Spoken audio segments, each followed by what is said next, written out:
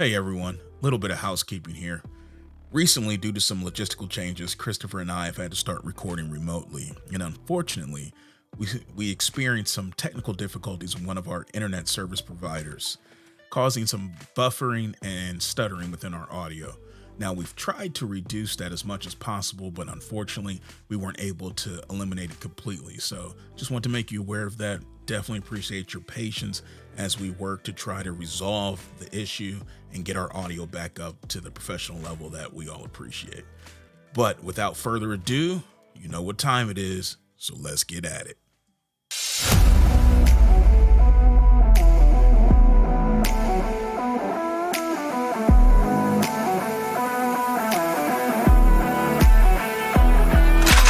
This is Operation Red Pill. You know us, just two guys going beyond conspiracy theories, getting right into the heart of the conspiracy itself. I'm Jason Spears with my co-host Christopher Dean. Prove it. Join us as we go behind enemy lines to reveal the truth about another aspect of this occult matrix as we discuss in this week's Intel Briefing. Scientism, weaponizing science against the mentally disarmed. Does science have ultimate authority on truth and reality, or is it being weaponized to constrict the thinking and dumb down the masses? We're going to talk about this and much more coming up right here on Operation Red Pill.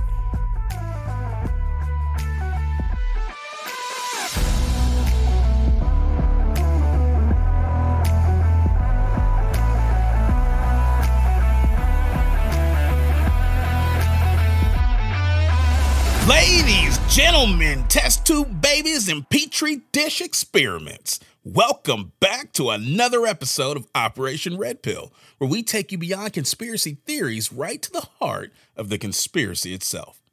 Now, this episode has been preheated to a laboratory-defined limit. We legally can't even get no hotter.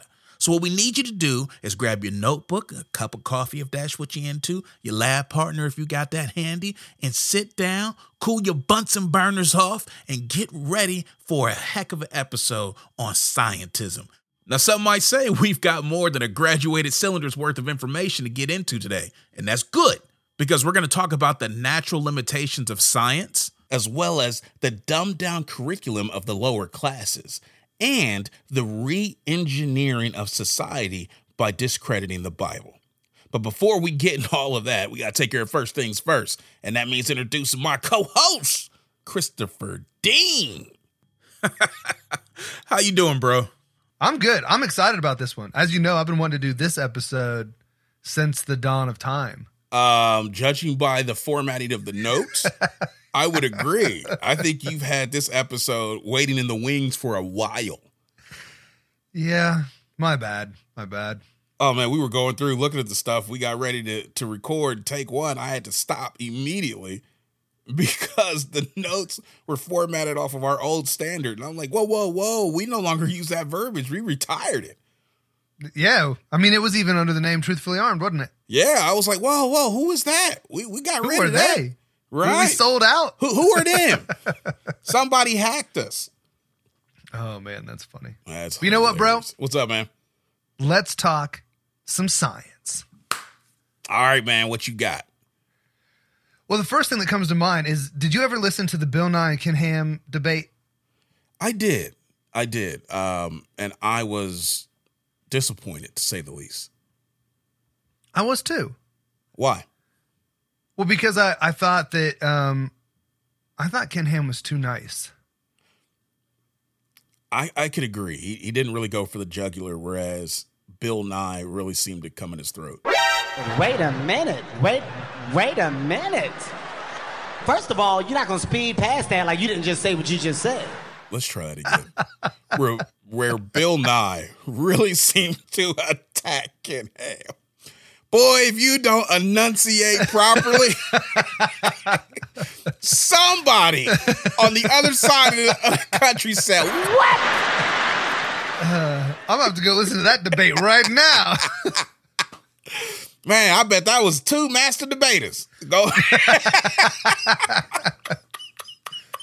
Shout out to Matt T. Right. The Great Deception. Right. That's what I meant. That's what I meant. The Great Deception. Yeah. Yeah. We are in trouble already with the police. I can tell you. Oh, Content man. moderators are going nuts over here. No pun intended. So anyway, Christopher, take over quickly before I get myself in trouble.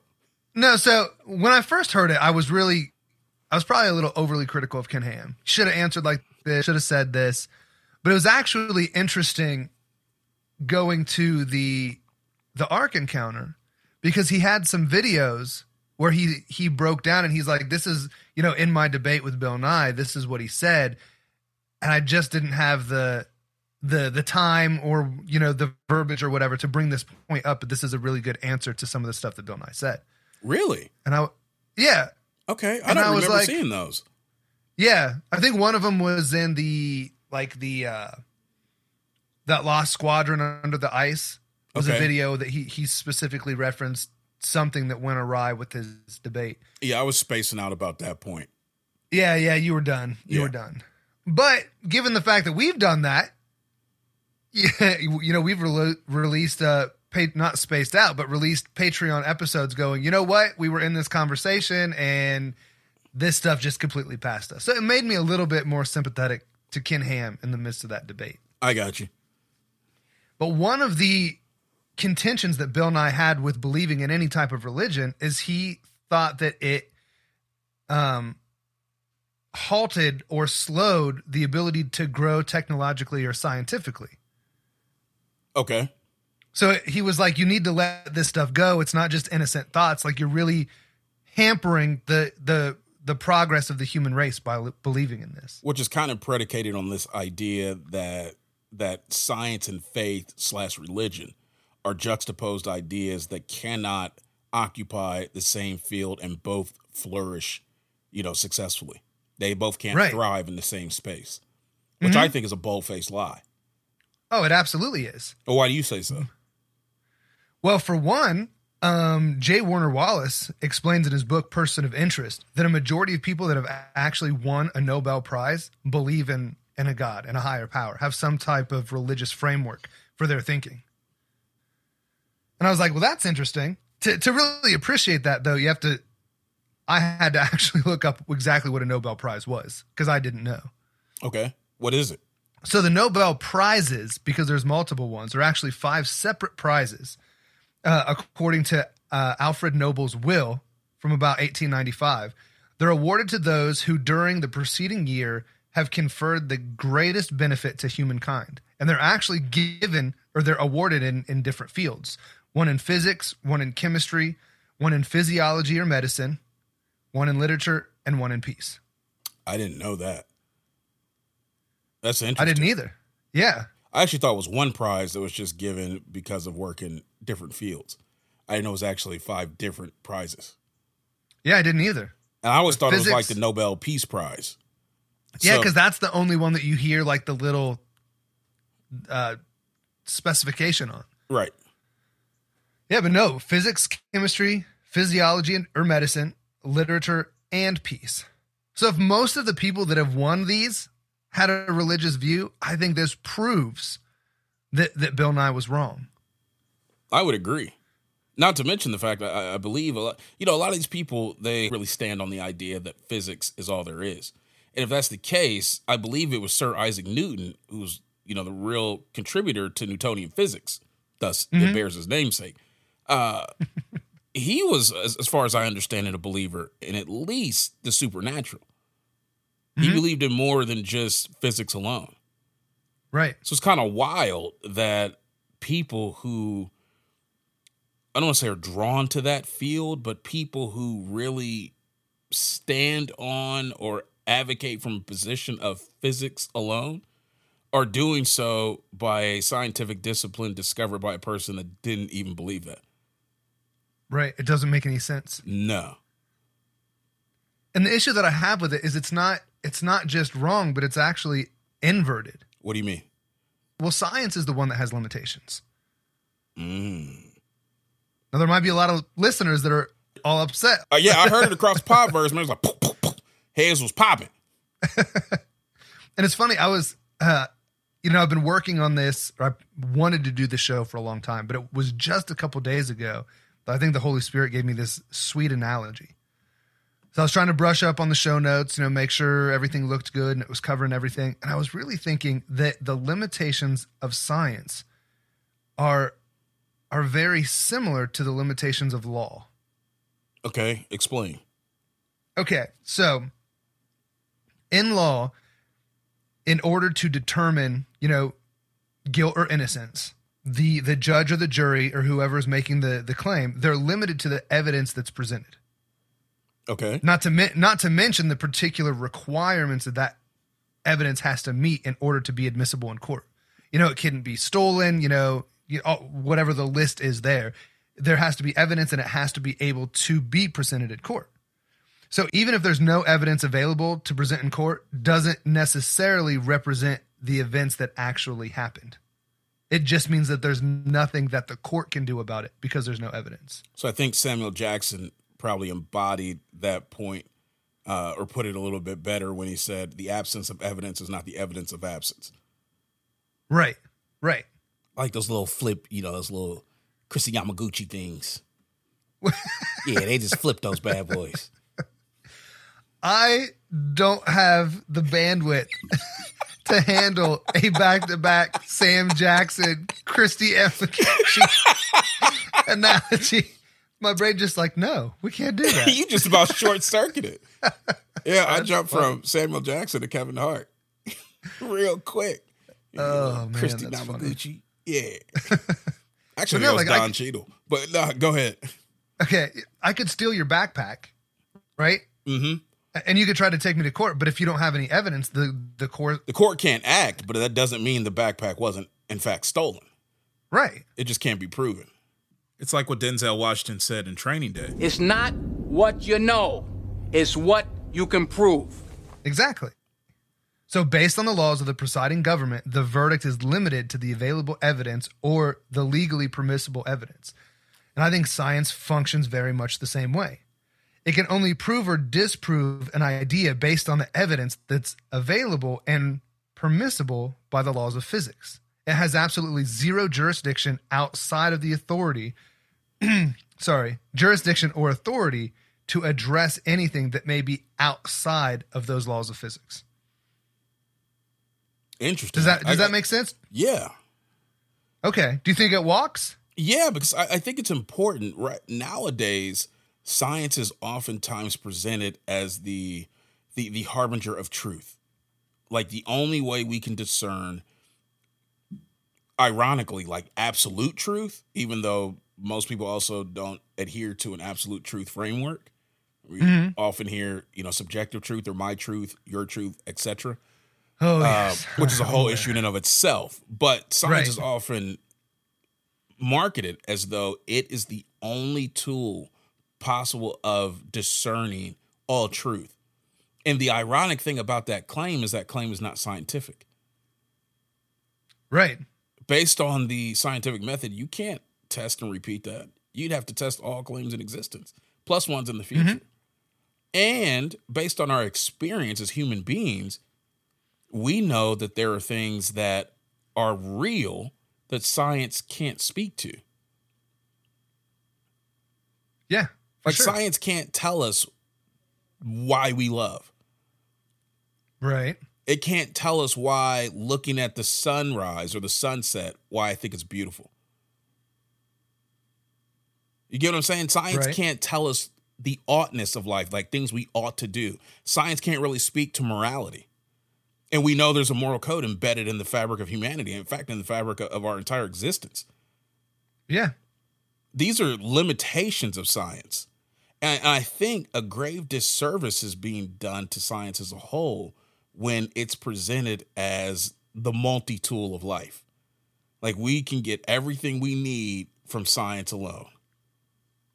And the reality is you can't. No, you can't at all. And if you could, it would really cheapen the human experience. I'm sorry, I didn't mean to cut you off. No, it's okay. Yeah, it would cheapen the experience because there's so much that we experience that's not scientifically provable. Exactly. And I think it's weird because one of the reasons I wanted to do this episode is because I'm not sure if it's a new idea because I've not vetted like all of human history to see how many times this idea has come up. but it definitely seems to be a cultivated idea for our time, for our class even. Because, go ahead. I was going to say, I could see that, especially in a culture that has not only been inundated with, but actually very open and accepting of the idea of evolutionism as a whole, but then some very particular aspects or types of evolution. Okay. And if we're talking things like scientific naturalism or things of that ilk, we've bought into not just undirected change and things developing by the laws of quote unquote physics, but then we further develop that and refine that idea into other philosophic ideologies that we live off of. So getting comfortable with the idea that science is everything, it's kind of a natural outworking of the premise that there was no creator to begin with. And so you came into existence by natural means, by the laws of physics. Right. If the laws of physics become our creator, then they also would seem to serve as the entity that could tell us how we ought to live. It would make sense. Oh. Right? The only problem is that's a bold-faced lie. Right. The laws of physics cannot produce the laws of physics. They can't create themselves. Right. So physics can't legally be in the position of a creator. I've not heard it broke down like that. All right, so we're done with this one. We can go on another one. The shortest episode ever. All right. But no, so one of the things that I wanted to do in this episode is kind of go through a little bit of history, but just other cultures and superpowers of the world, and show that this whole separation of science and religion has never been a held ideology for any superpower in human history. Really? Like, it's a modern thing? It's part of our new-flung conventional wisdom of the modern era? Well, like I said, I haven't done all the research to see if there's any like lesser cultures or places that this idea has like tried to peak, stick its head up. Yeah. But as far as like global powers or world powers, no. Fascinating. Yeah. All right, man, let's go, man. What'd you find out? Okay, well, the first one I just wanted to point out was the Great Pyramid of Giza. Okay. This is the last standing wonder of the world, right? Because there's 7 and all the other ones are gone. The 7 ancient wonders of the world. Okay, and this is the only remaining? This is the only remaining one. Okay. But I mean, experts have devoted their lives to studying this thing. How were they able to build it? Who built it? Why'd they build it? How they have the capacity to build it? Because we would have trouble, I mean, if it would even be possible to put this thing together today with modern technology. And this ancient culture was able to do it. I believe they said we couldn't do it. We still we couldn't do it. I don't think we have the equipment to move it.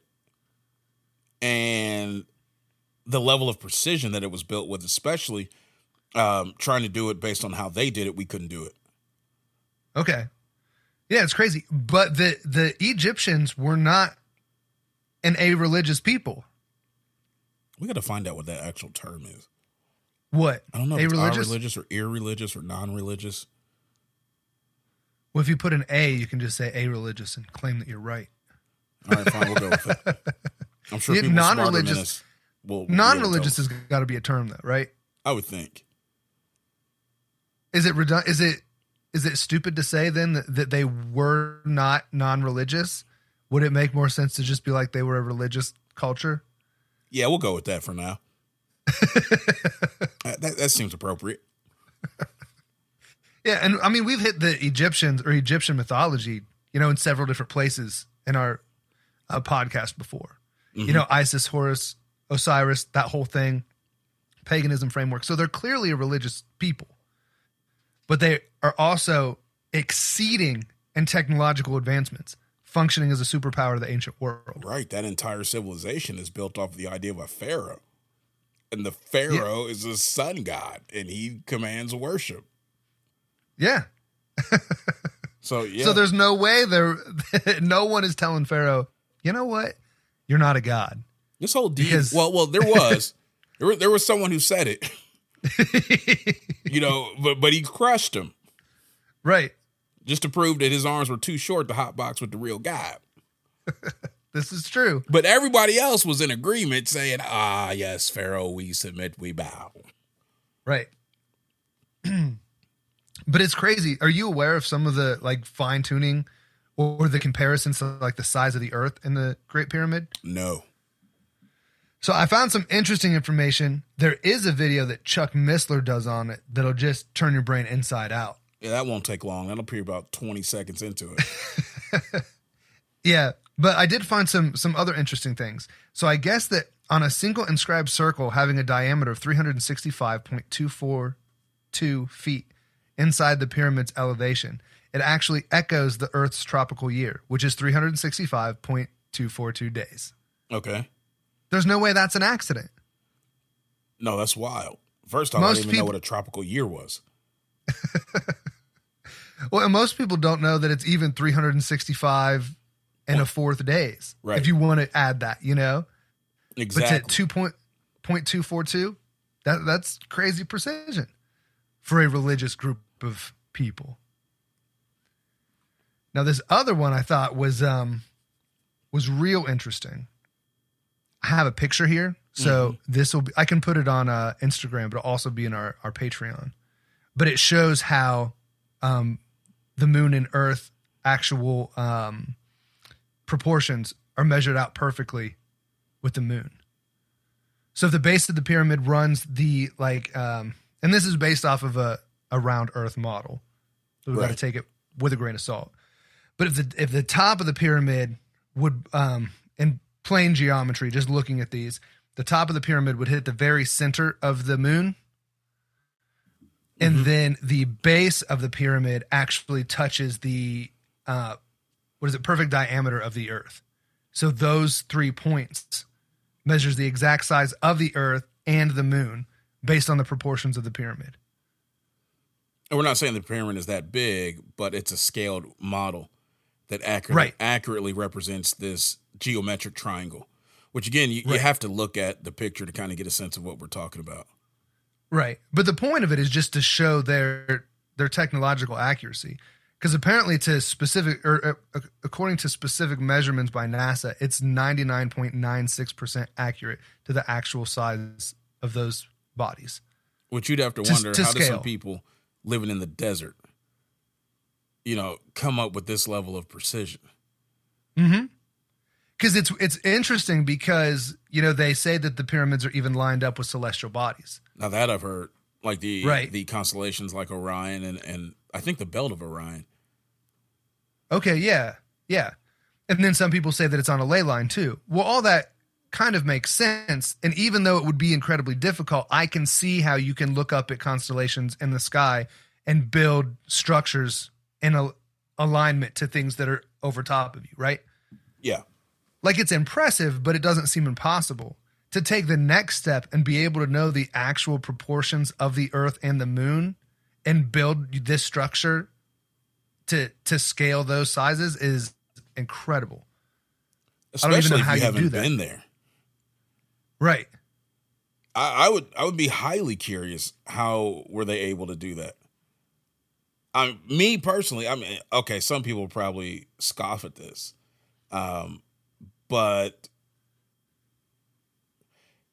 taking the cosmic framework and the cosmic perspective of history, if everything stopped with the flood, right, and reset, and then we come to the Tower of Babel, where things reset again with the changing of the language and disbursement of people, the brain trust of the human population was bottlenecked, right? Because we couldn't communicate things. And we got more basic problems, just like survival at that point, when everything's been broken up. How did that knowledge transmit? Would be my question. Supernatural means? That's where I would go to. Yeah. Like, you know, and with, especially with these cultures being religious, particularly the Egyptians. You know, are we talking that there was fallen angel revelation, scientific revelation that was given? I wouldn't put that past them, but people who kind of adhere to this physics only perspective of the world would kind of scoff at that idea. But I think that it's a strong possibility that that could be a real contender for how they knew some of these things that mankind just, I don't think historically knew at that point. I would agree. I would say based off of, based off of the Bible and even some other stuff that we're going to get into today, I would absolutely not put it past celestial beings to share advancements in technology with people that are willing to align with them. Exactly. It seems like that's definitely what happens. And it's interesting. It reminds me, I haven't even thought about this movie for a while, but Prince of Egypt. Did you ever see that? Yeah. The DreamWorks Disney cartoon? Pixar DreamWorks. Yeah. It, even as a child watching it, or however old I was when it came out, it was interesting to me that Ramses comes out and he's like, I had a dream last night and the gods gave me these plans, and it was for whatever next building that he was going to assemble. And I remember thinking, if you're really in cahoots with them, this is a reality that could have happened. Like, they could have got the plans for these structures by these gods, be it dreams or what have you.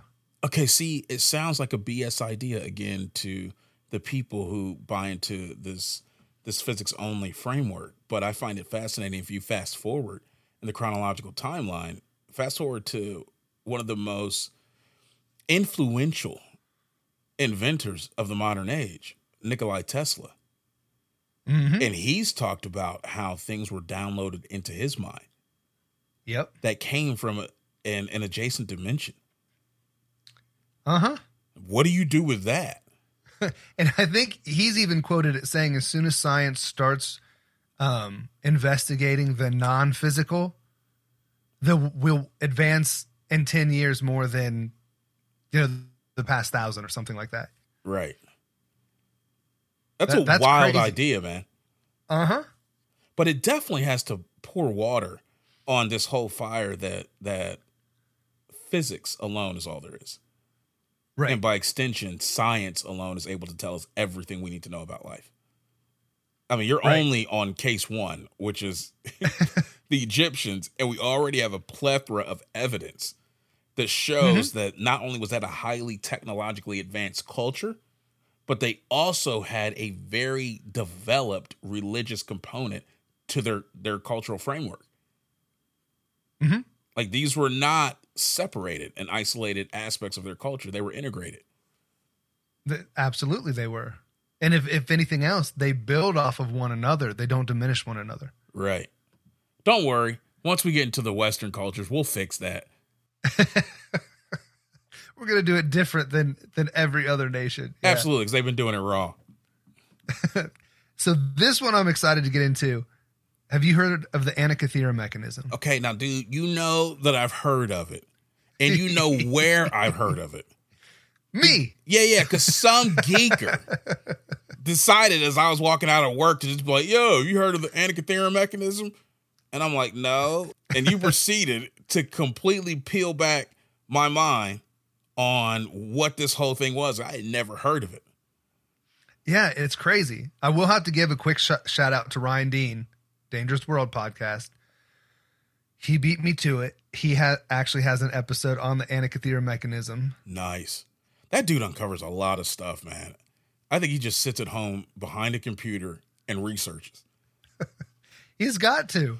Or I got one other option, but it's just way worse. That he's in practicing occult magic. I'm close to that. I'm like, either he's smoking, getting high, and talking to spirits that are telling him. I haven't figured out which one yet. I know if Ryan was here, he'd be cracking up. I know he wouldn't find that offensive. For sure. Well, he's got to be one or the other.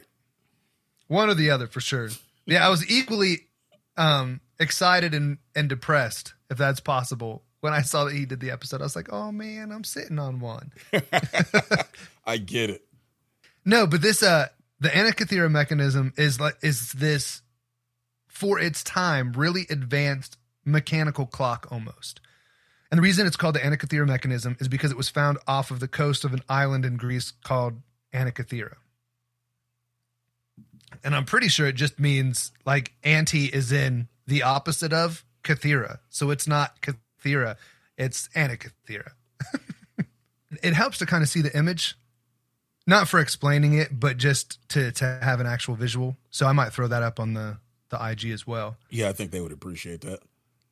But it's this really intricate clock that maps way more than just time.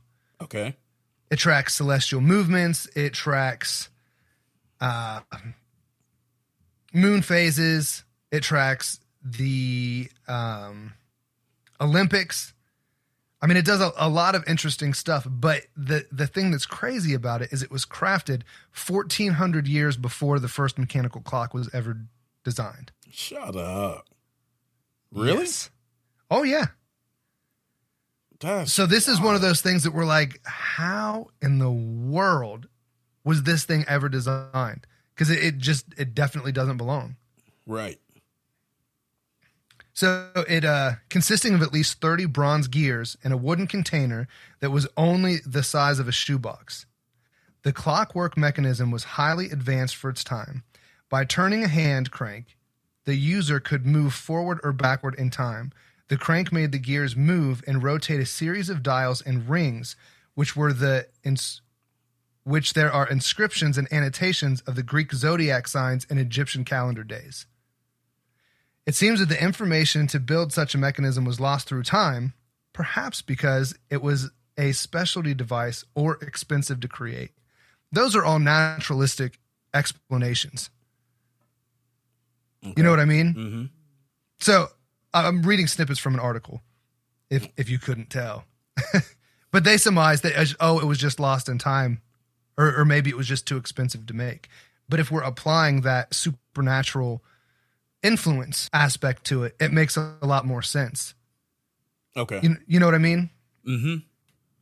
So Jones, one of the guys that had been researching this Antikythera mechanism, him and his colleagues, they interpreted the 3,400 Greek characters on this device. Mm-hmm.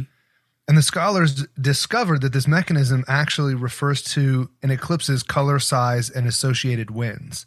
Like all of this is embedded into this machine. And the Greeks believed that characteristics of an eclipse were actually related to good and bad omens. Okay. So because of this, they built in the predictive eclipse technology in the Antikythera mechanism. This allowed the user of the mechanism to divine the future. Wow. So it was a sorcery device. Oh, yeah. This was a divination device. Mm-hmm. Okay, But- that's wild. Yeah. So it was a divination device. It was able to track planetary movements, and it tracked the Olympics because those have very strong religious significance. Right. That This seems isn't a again, set- that's a tool that merges all of these together. Right. It's a highly scientific advanced piece of technology. By definition, it's technology. It's applied scientific principle. And it's used to divine the future, or at least attempt to. Right. Hey, That's crazy. throw your hands up. I thought you were done with the Egyptians. No, this is worse. And it says that the planetary motion in this mechanism was accurate to within 1 degree in 500 years. Dude, that's wild. That's beyond NASA. It's crazy. I don't even know what But to again- say. But I just wanted to drive this point home. This whole idea of the separation of science and the supernatural doesn't make any sense. Nobody has believed it before. It's never impeded technological growth before. We need to think twice about buying into this idea. Facts. So let's move forward a little bit even further. And the Nazis. Egyptians, Greeks, and in the words of Brad Pitt, Nazis. That's fantastic. Nazis. It's the only way you can say that word. Yeah, that's fair. That's fair. But it's a funny jump from Egyptians, Greeks, all the way to Nazis. Not the Phoenicians, not the Scythians, not the Anglo-Saxons, Nazis. Yeah, that's true. It's a little bit of a jump. It was, but I'm on board, man. Let's roll. Okay. Well, we know that the Thule Society was the dark arts division of the Fourth Reich. Right. The Third Reich. The Third Reich. Sorry, I really want to get into that book, The Fourth Reich. So that's why it's imprinted into my head. Yeah, it's a good book. Yeah, but yeah, okay. The third. So not only were they involved in all of this occultism and magic, but they were also on the bleeding edge of technology at the time. True. They actually helped give us our lead, our technological lead. I think the United States really got its technological superiority from what it absorbed from Germany, particularly the Nazis. Right, through Operation Paperclip, right? Exactly. I was so close to saying Operation Red Pill. You said Paperclip, it was and I was like, us. is it Paperclip? I think you did that one other time. And I was like, we didn't do that. We didn't do it. It was Operation Red Pill where they did all of this nefarious stuff. You got to watch those guys. That's funny. But yeah, so this whole grab for technology or these experts in the field, there wouldn't have been a need for Operation Paperclip if religion had really impeded the technological advancements of the Nazis. True. I mean, because a lot of our brainwashing tech that we're using today came from this group of people that merged the occult and science. And to drive this point home further, the Nazis actually stated that they got their technological ideas, which led to the technological advancement of that culture, from fallen angels. There you go. Now that Egypt doesn't sound that far-fetched. Not at all. But it's still baffling me how the United States, who intentionally absorbed those scientists and other professionals in key areas, could absorb them into its professional framework and still try to advance this idea that science and the spiritual world are separate.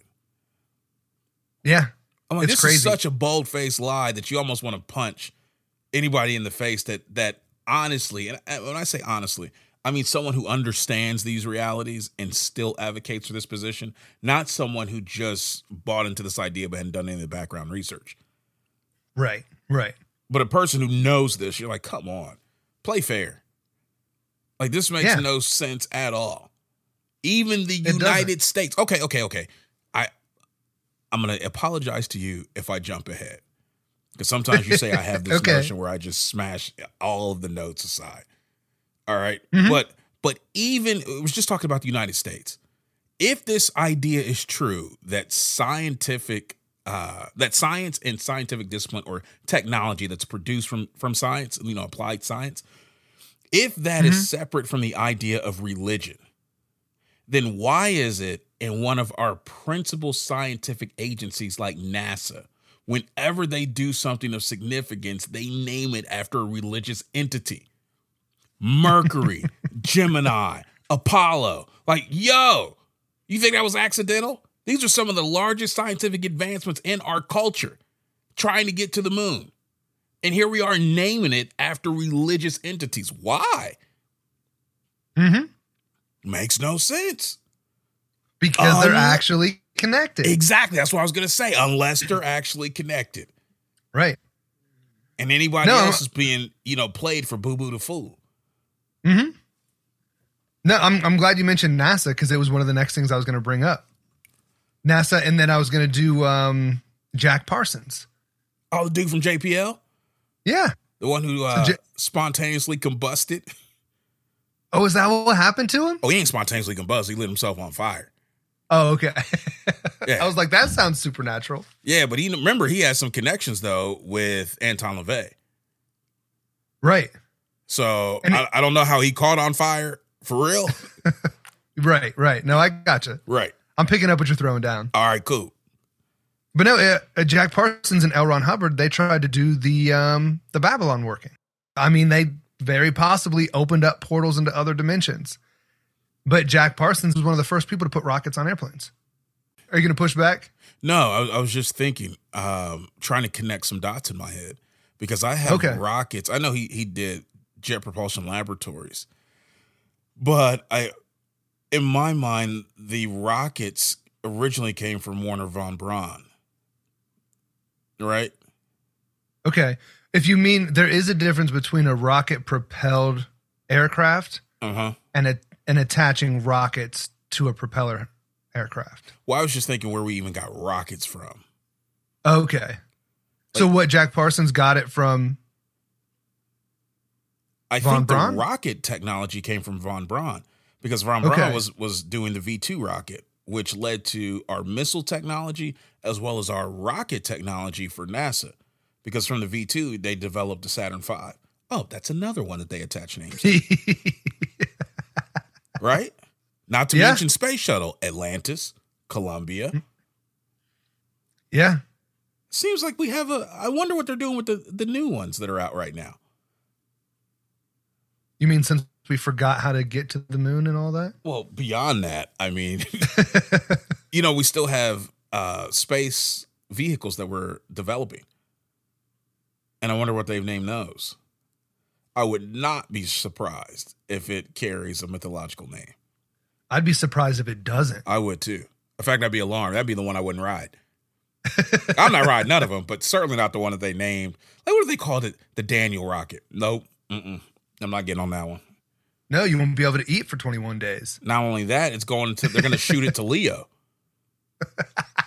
Right. They're going to put it right into the mouth of the lion. Oh, that's funny. Go ahead, bro.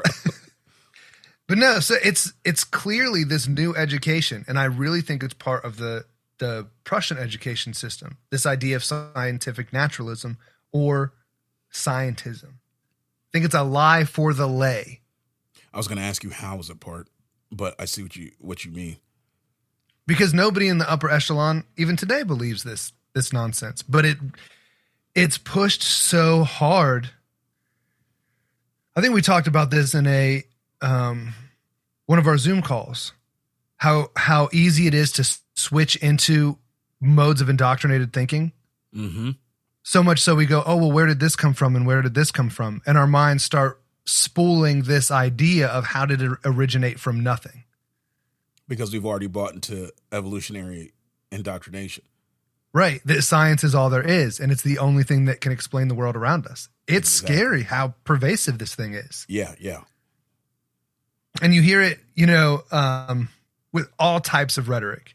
This thing doesn't exist because there's not proof. Trust the science. But one that I hear a lot, especially in regards to God, is, oh, if there was evidence, I'd believe in God. It's interesting. I mean, I've heard a couple of these, but that last one is interesting because there's an embedded misunderstanding there and an implication. Okay. The implication is a specific type of evidence, and the misunderstanding is that specific type of evidence is the preeminent or target evidence. So what that really means, if there's evidence, I'll believe it. Really what they're trying to say is if there's empirical evidence, I'll believe it. But empirical evidence is not the only type of evidence. Right. It's not even always the strongest form of evidence. That's true. So if we're limiting ourselves just to that, then there is a whole plethora of other forms of evidence that we're not going to account for, which means then that the argument or us getting to the truth is going to be biased by nature. Mm-hmm. It's crazy, right? It is. One of the examples that I always go to for this is like fidelity in a relationship. Okay. A majority of human beings in the world today still look forward to getting into a relationship, right? Amen.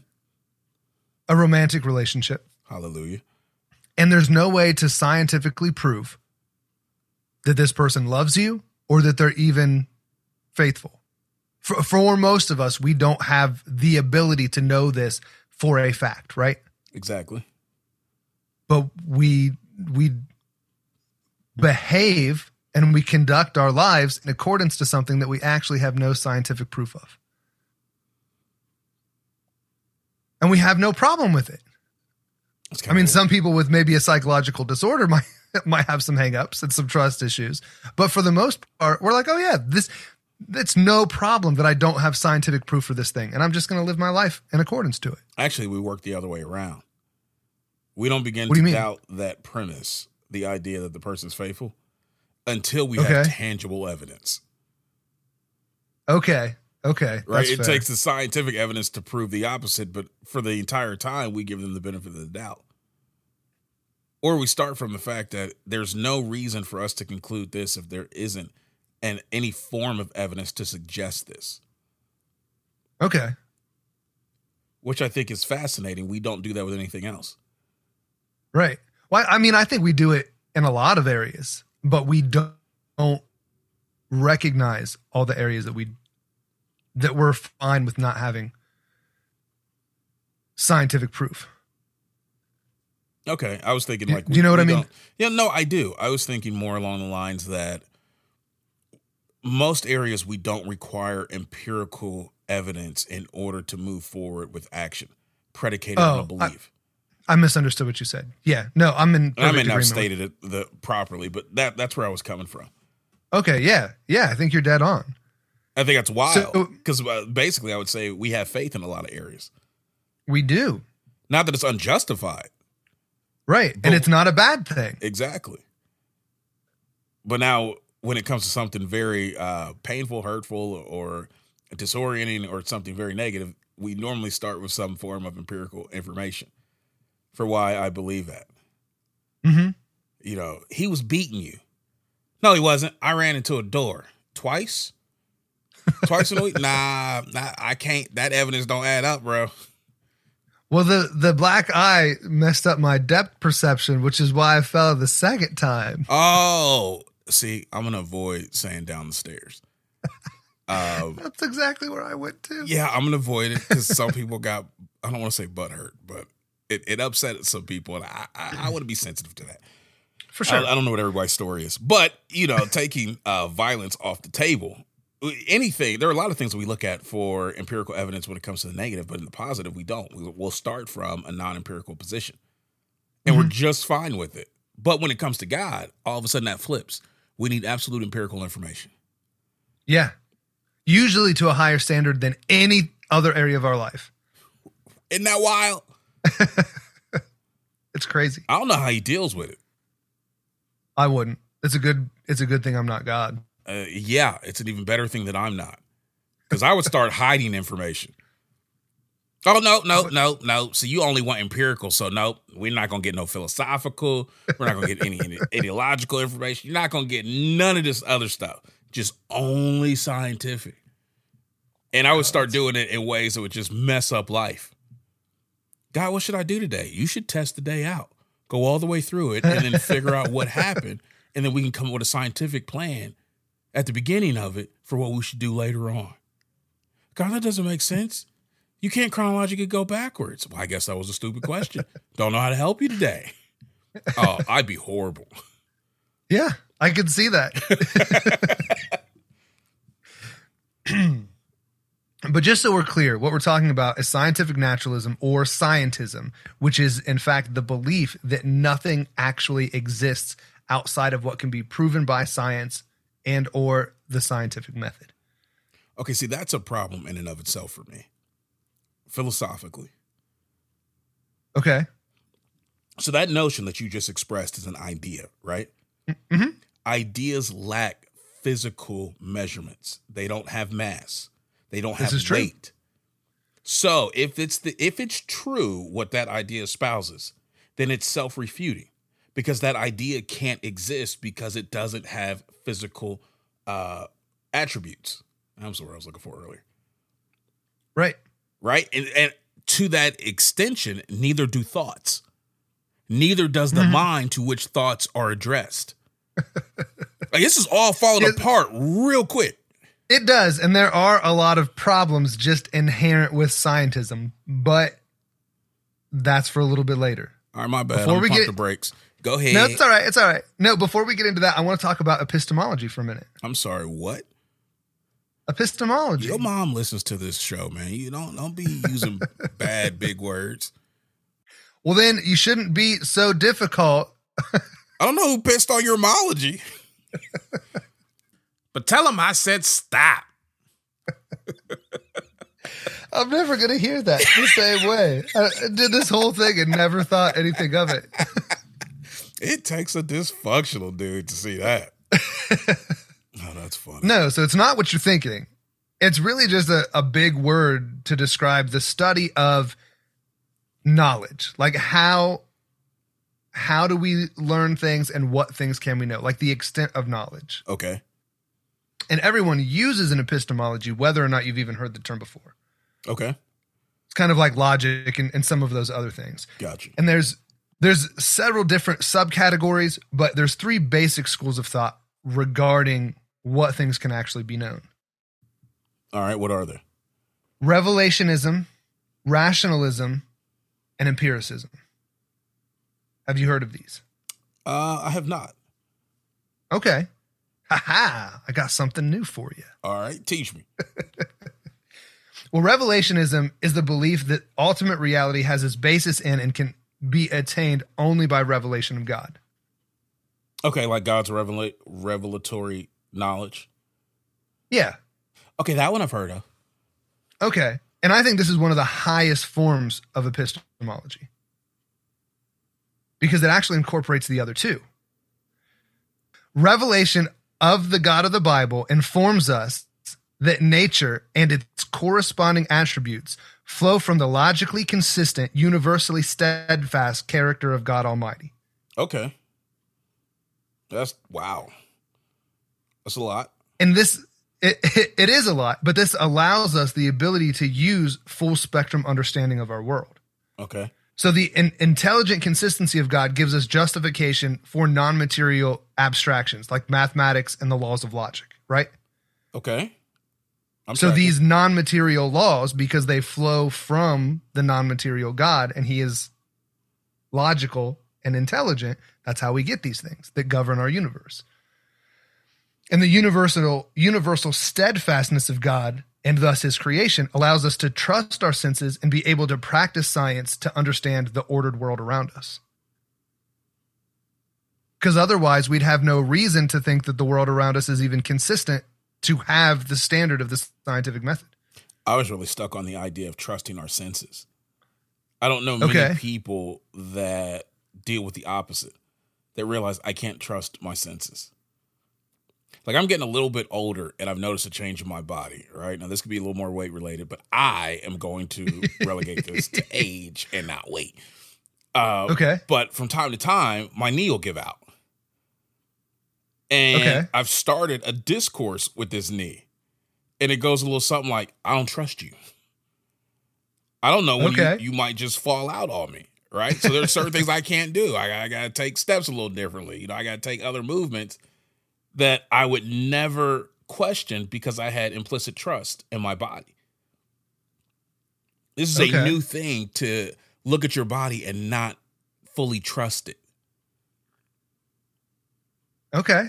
All right, so the idea extending that further from a body part to our senses, the idea that you can or can't trust your senses is very interesting to me because I don't think many people jump to the end of the pool of saying, I can't trust my senses. They're lying to me. Right. I mean, not many people say that about their emotions, even though they should. They don't. Now, there's a little thing in aeronautics. You're dealing with pilots. You've heard of the term vertigo, right? Yeah. One of the things they teach pilots, especially fighter pilots, is that you have to learn to trust your instruments, even when your instruments seem to conflict with your internal instrumentation. Like, trust the external instrument over yourself because you can be deceived. You can think you're right side up and actually be upside down. Pull back the controls to think you're going to pull the nose up and climb and actually be pulling the nose down towards the ground and descending. Don't hit the throttle and go fast thinking you're about to climb like a bat out of hell and you dive like a mole upside down. That's nuts. It is. So they have to go through instrument training where they really train themselves to trust your instrument. You know, if you're flying at night and you think you've come out of a turn and maybe you're in, you know, what do they have inside the inner ear? I believe these little hair follicles that are floating in liquid that give us our sense of balance in the inner ear. Mm-hmm. Sometimes that could be off. That liquid can still be sloshing around and we can get dizzy or we can get disoriented. But you may be coming out of a turn, your inner ear is not adjusted yet, or maybe there's atmospheric pressure that's causing a problem with your inner ear and your sense of balance is off. And maybe you still feel like you're turning when actually you're not. Or vice versa. Maybe you think you're straight and level and you're actually still in a turn. And if it's at night and you don't have great spatial awareness, the only thing you can do, because you can't see the horizon, especially on a moonless night, you can't see the horizon in order to get your sense of spatial awareness and your sense of bearing. You have to trust your instruments.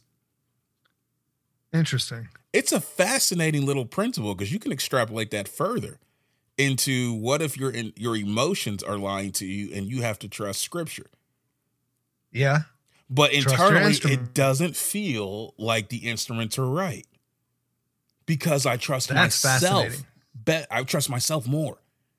I know if I'm right side up or upside down. No, you don't. Yes, I do. And that's one of the things. Go ahead. Well, Jordan Peterson touches on that a lot. Not the whole instrumentation, but he's real big on you don't know yourself like you think you know yourself. Right.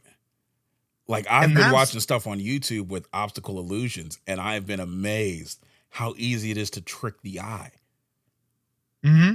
And I'll swear up and down that X, Y, and Z didn't happen or X, Y, and Z did happen. They're like, no, this is a physiological phenomenon based on the limitations of the human design to where your eye can be tricked. I'm like, tricked? Tricks are for kids. I'm a grown man. You can't trick me. Silly rabbit. Right. And it makes me think, okay, if we understand this as human beings, what does our enemy know about our limitations as human beings, the limitations of our humanity? When you've had thousands upon thousands of years to study a particular organism and you know inside and out its limitations, it's got to be much easier to design, bestoke traps for that creature. That's a good point. It's also very sobering, man. It is. Because if we haven't learned the lesson that we can be tricked, we swear up and down, put our life on the line. Bet our life that X, Y, and Z ain't true. And it can be 100% true. We were just getting tricked. Yeah. That's interesting. I think it's under that auspices that the Bible says, don't be deceived. But it takes a measure of humility, like you were saying a moment ago. It takes humility to recognize the ways in which we can be deceived. Right. So that we're willing to fight against it. If we don't recognize our own limitations, if we're not willing to admit our own limitations, then we just set ourselves up for the fall. That would literally be like thinking you could beat Mike Tyson in a ring. That's a very stupid notion for most people. Even on a bad day for Mike Tyson. It is a stupid notion to think you're going to beat him in the ring. I'll just be able to stare him down and he won't do anything to me. He won't hit me. Well, ladies and gentlemen, Boo Boo the Fool's being ushered out of the ring. A bit catatonic. We hope the twitching will stop. We're not sure. Mike wins again. You know, wouldn't that be stupid? To go at it like that? It would be. But I think we do that, dude, day in and day out when it comes to engaging our own enemy. Yeah. I think you're dead on. And I think a lot of this starts with this idea that our enemy doesn't exist. And the world that our enemy operates in is a figment of the imagination. And the only thing I need to worry about is just what's right in front of me that my five senses can perceive. Right. Like, I don't mean to beat a dead horse, but you've got my mind working. I'm thinking, all right, if our five senses are the only things necessary for us to perceive reality, then why does DARPA actually spend so much money developing weapons that go beyond our five senses? Huh. There's a technology out there. There's a weapon that works off of frequency modulation. And DARPA has realized that you can produce emotional states. You can replicate emotional states inside not just a human being, but large crowds of people. Mm-hmm. If you can reproduce the emotional frequency of a certain sensation. Yeah, it's a lot like a tuning fork. Right. Have you seen those presentations or whatever? I know what a tuning fork is. Yeah, you can take one tuning fork and then take one that resonates at the exact same frequency and hold it over here. And when you ring this tuning fork, this one vibrates. That's wild. But but human beings are the same way. Well, see, somebody would say, okay, that's just physics playing itself out. The thing that I'm focusing on is it's not the fact that that DARPA tuned into a frequency and modulate that frequency. It's the fact that that physical change results in an emotional change, which is non-physical. Oh, okay. Right? Science can't speak to that if it's based on just physics alone, because our emotions aren't physical. So here it is again, there's a weapon being developed that's built on the recognition of a larger reality that extends beyond physics alone. Huh. That's fascinating. Again, where stuff falls apart. I'm going to shut up. No, it's good. It's good stuff. But one of the issues with atheism is they borrow the what does Frank Turek say? That they borrow capital from the Christians. Oh, I thought you were going to say they climb up in God's lap to slap him in the face. Well, I mean, that happens too. Oh, but you have that's to sit not in the God's same. lap to slap him in the face. Yeah. No, because they hold to laws of logic, generally speaking. Okay. Atheism holds the laws of logic and mathematics, but within the framework of atheism, there's no explanation to why these things exist. Interesting. I got you. So they reject the idea of a God and the fact that we can know any of this through his revelation, but still borrow these two things. And that's what rationalism is. So it removes the divine aspect from what we can know and appeals only to logic and rationality as exclusive ways to know something. Interesting. And I think you had mentioned this before, is the law, because the laws of physics or whatever can't make the laws of physics. Right. Then they can't be the highest authority. Right. It's the same thing with mathematics and logic. Exactly. And even rationalizing that something makes sense according to logic, like that's fine and dandy, but none of this can actually account for the things that we're using. Mathematics cannot prove mathematics. Logic cannot prove logic. They're just laws that are already set in place in this universe.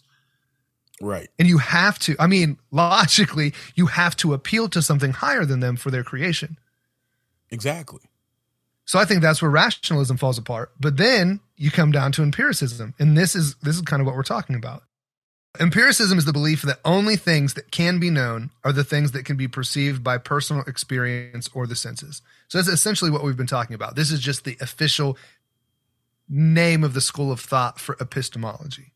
Okay, I got you.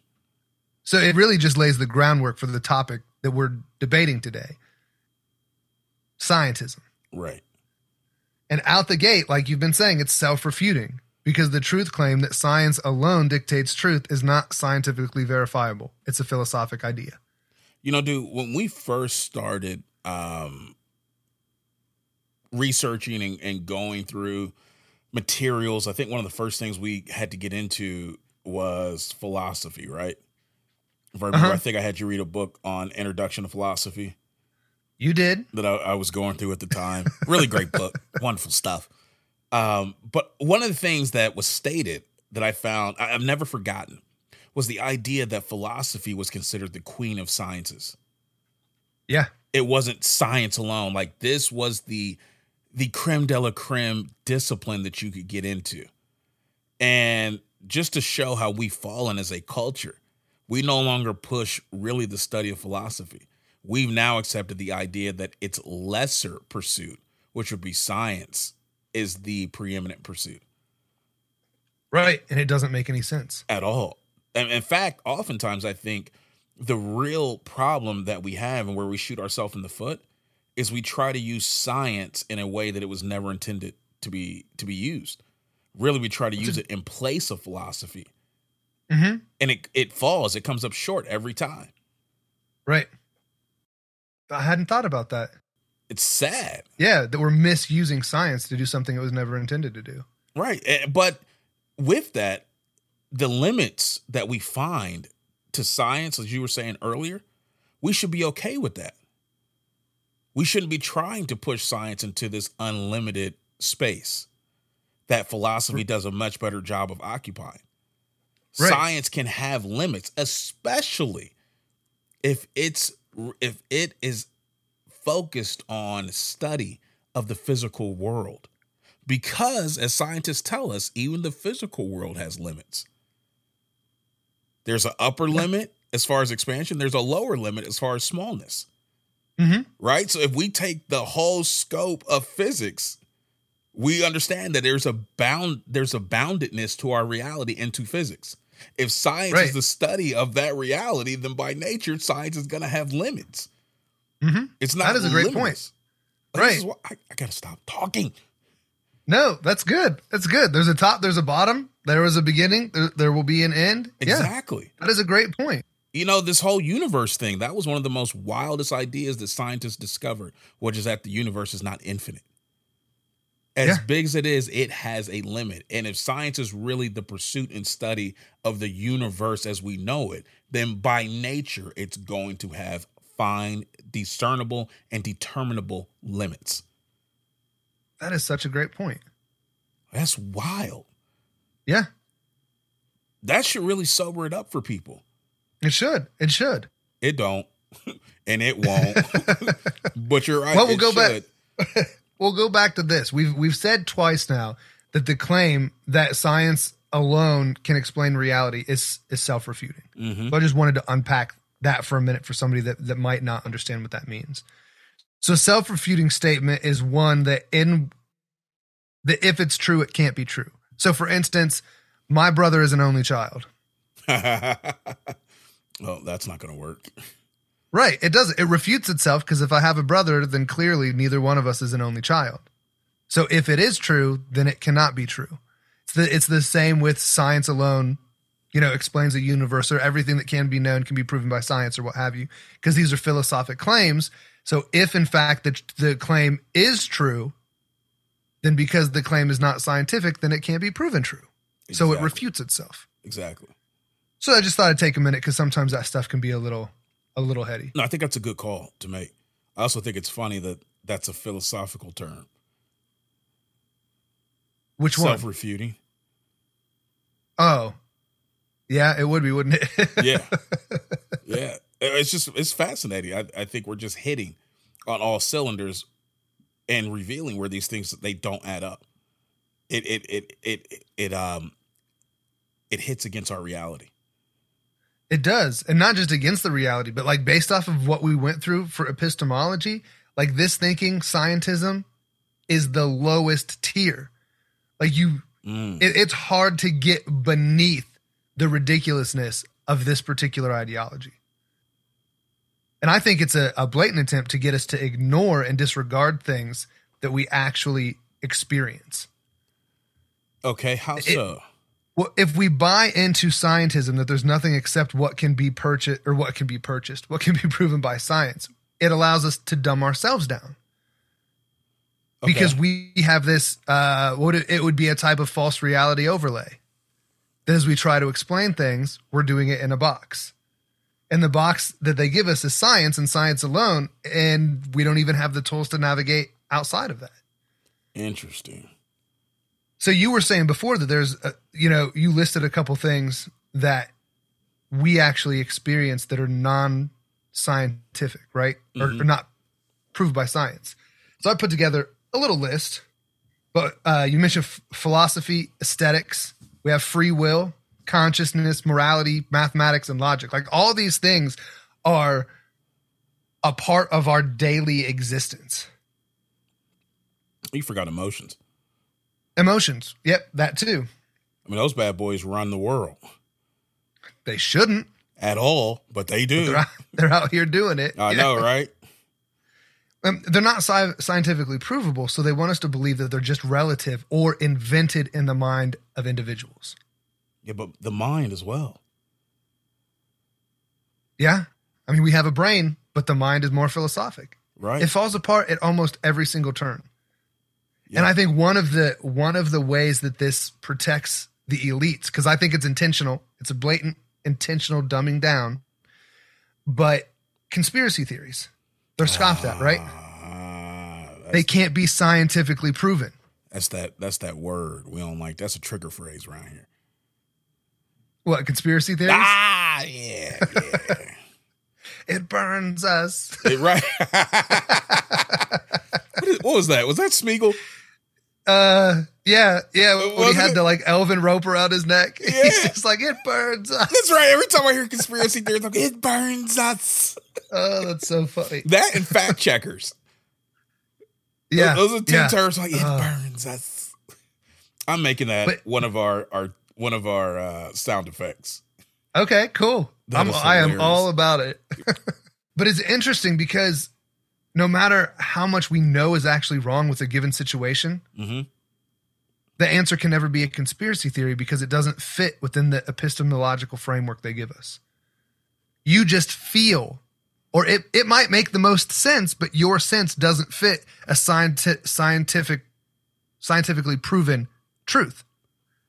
So conspiracy theories can't be real if you're functioning in this framework that they give us. That's actually pretty clever. It is. Yeah, that's a pretty clever tactic. Yeah, because once they put it out there, then, I mean, there's almost no maintenance. We do it ourselves. Meanwhile, the whole January 6th perpetrators are being charged with conspiracy. Ain't that wild? Mm-hmm. And they expect us to hold both of these ideas at the same time, causing cognitive dissonance. Exactly. And this reinforces their scientism, because if we live in a state of cognitive dissonance, then we don't even know when something is not right because we're already dissonant. I see what you mean, because it would take being balanced in order to not have that measure of dissonance, which would form a certain measure of biasness, right? You wouldn't be able to be objective at that point. Yeah. I get it. Like if you're always off balance, you're not going to know that there's a different way, or that, things aren't the way that they should be because you're always off balance. Right.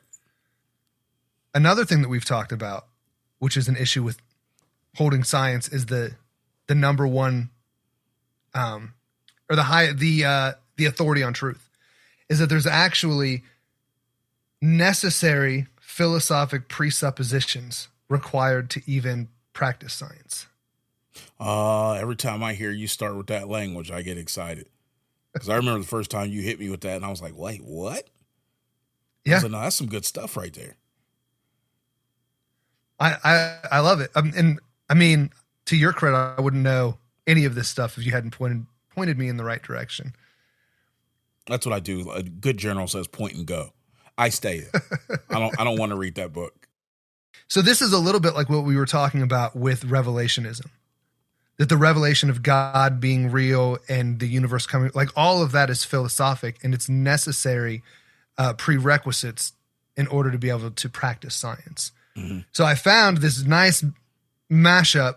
Frank Turek on his site, Cross-Examined, posted 10 of the necessary presuppositions, philosophic presuppositions required to even practice science. So one could say that these are necessary to be in place before scientific discovery can even occur. Right. These 10 so there's no way you can. Place. Right. So proving or disproving scientifically doesn't even come into play because you have to have these first. Fascinating. Okay, what are they? So one is the existence of a theory-independent external world. So that we actually have a world outside of us that exists outside of independent theory. So a lot of this stuff we know, but we don't think about. Okay. So that would mean that you could come up with a theory about the way that the world is, and then when you measure that against the world outside of you, it could be different.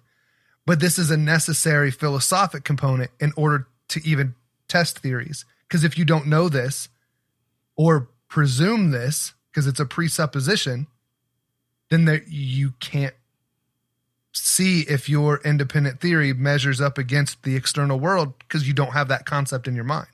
Okay. Does that make sense? No, I follow. 2, the orderly nature of the external world. The fact that if we test something now, that it'll be the same when we test it again, and then when we test it again. The fact that it's even the repeatability of science is a philosophic concept. Okay. Otherwise, we just have to test it in the moment and be like, well, this is how it is now. It might be different in 3 seconds. You couldn't build technology. You couldn't. In that world. No, you'd be messed up. So that philosophy has to be in place. The knowability of the external world. So it has to be there, but it also has to be you have to be able to know it. Okay. Because we know that there's things outside of us that we don't know, but you have to have the philosophy, the philosophic presupposition that this external world that does exist can be known. So it's worth trying to figure it out. Right. I mean, we know that there are known knowns and known unknowns. Right. We also know that there are unknown unknowns. Stuff that we know that we don't know. And sometimes there are unknown knowns. Stuff that we don't know that we do know? Yeah. You and I actually, it's funny, but you and I actually had that conversation for a long time. We did. And I thought you were so insane. And so I think one day I came back, I was like, I didn't know I knew this. And you were like, right. Skip me. I was like, oh! Can you rewind that back, please? I was like, what? What did I say? You were like, you didn't know that you knew this. So this was something you knew, but you didn't know that you knew it. I was like, I feel like a trap is being sprung right now. Hey, I learned from the best. That's funny. So we have to, the existence of truth. The whole conversation is there absolute truth is a philosophic conversation. Okay. So you have to land on there is truth, which is what the scientific method helps to uncover.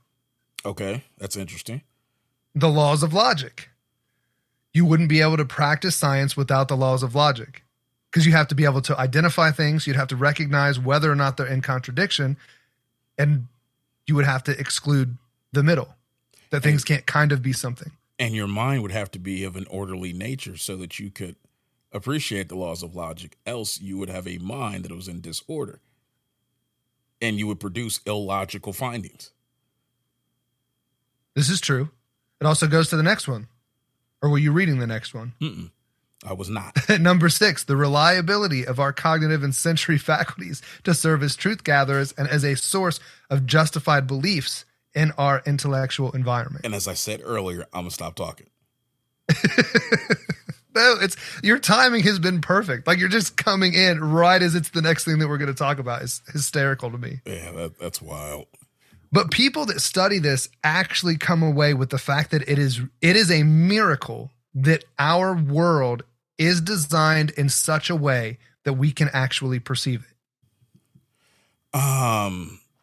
What is that? There was something about I think it's the fact that we live in the Goldilocks zone, our planet, where we're actually positioned in the Milky Way, is in such a place that we actually have relatively unrestricted view of the sky, which allows us to discover. That's interesting. Yeah, if we were in a different place, we might not be able to even discern as much as we have about our reality. But we're I didn't almost think about it like that. Positioned in a place that we can observe larger parts of the sky than we could if we were in a different part of the galaxy. Okay. I was thinking of it from an information perspective. I'm not saying you're wrong. That's fascinating. I hadn't actually considered. I had heard of the Goldilocks zone, but I hadn't considered it from a perspective of discovery, which is interesting. Got you. It's kind of turning my brain inside out. It did the same for me when they threw it at me. I was like, I hadn't thought about that. That's why. I was thinking of it, the fact that the way that we interpret information and the way that the world expresses, the way that our universe expresses information is the same. So you can have a disc player, like a CD player in your computer that maybe only reads MP3s. Okay. And let's say you have a DVD player and you put a Blu-ray in it, it won't read it. Right. So both things can exist. Both things can even work together. You can insert a Blu-ray into a DVD player and it'll spin it up and you can spit it out. It does all the things that it's supposed to, but the actual information is not compatible. So they don't communicate to one another. So God constructed us in such a way and constructed the universe in such a way that we can actually interpret and learn and discover the universe that we live in. That's interesting. Yeah. And I have to say part of that as a next step would be the hope that by discovering our universe, we could understand more about our creator. Yeah. Because scripture says that the heavens declare his glorious handiwork. It does say that. It also says that the immutable characteristics of God are evident in what he's made. So the intention would have been by discovering more of the creation, we learn more about its creator. And hopefully we're able to apply those attributes to our relationship with him. Not that we come away from it and somehow use the creation to disprove the existence of the creator.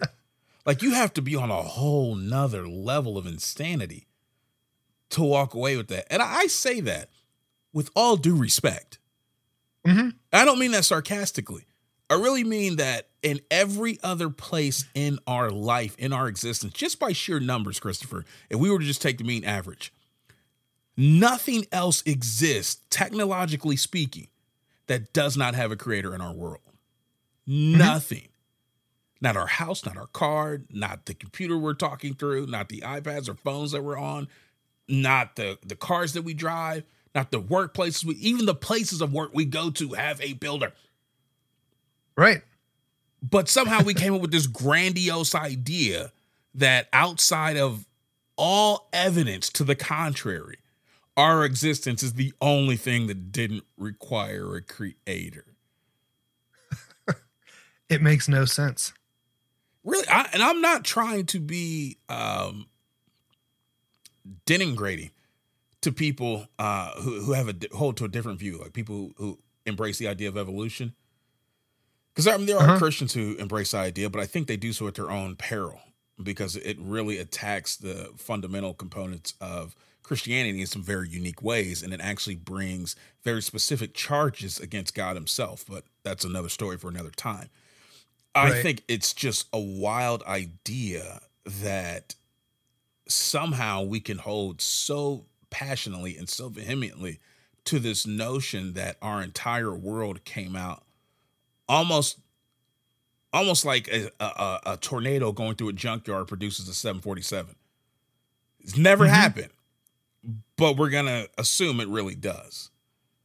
Just in this one instance. Right? Because even if I use it as an excuse for anything else, nobody else would buy it. Right. I couldn't throw a cup of coffee and hit you upside the head and you'd be like, what happened? That thing just materialized, and under the laws of physics, it accelerated on its own and somehow randomly found its trajectory to interfere with your current path of travel, making an instantaneous connection with your cranium. I didn't do it. It just happened, man. Hey, we live in a chaotic world. Since we were talking about law earlier, there's a term they use, reasonable doubt. Exactly. It's one of the burdens or I think it's a burden of proof. Like there's a different standard of proof. Reasonable doubt is one. Okay. Yeah. Well, it is beyond reasonable doubt that we're just here by accident. I mean, clearly. Even from a mathematics perspective. Yeah. Statistically speaking. Was it Sir Roger Penrose? Oh, you love this statistic.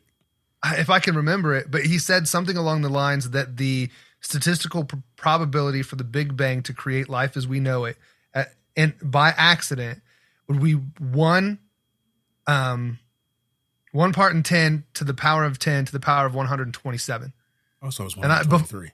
Okay. Was it 123? That's what I had. 127 or 123. I can't remember. But Either way, this is the first time I ever encountered the fact that exponents can have exponents is by trying to justify that we came here by accident. Right. And what was even funnier to me was the idea that there is a mathematic number that is ascribed to when something is improbable. Right. And it's much smaller. It is. It's one part. If you have one chance in 10 to the 50th. Okay. So that's when something is considered improbable.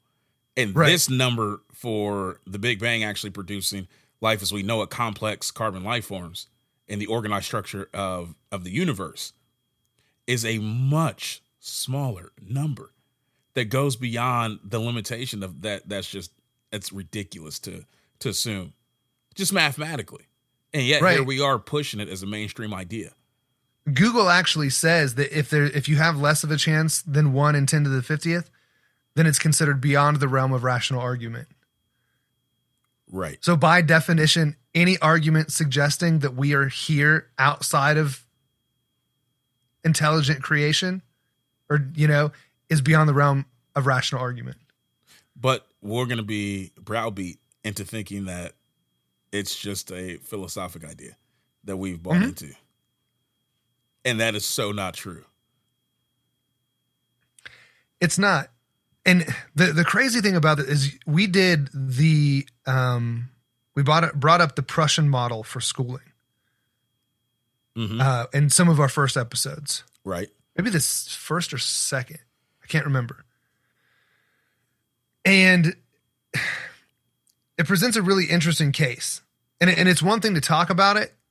It's another thing to understand it, if that makes sense. And one of the reasons I wanted to do this episode, Scientism, is because it really helped me understand what this Prussian educational system is doing. Okay. Explain. So one of the things that Prussian schooling does is it separates into 3 classes: upper class, middle class, and lower class. So the upper class would be your 0.5% of the population. It'd be your elites, right?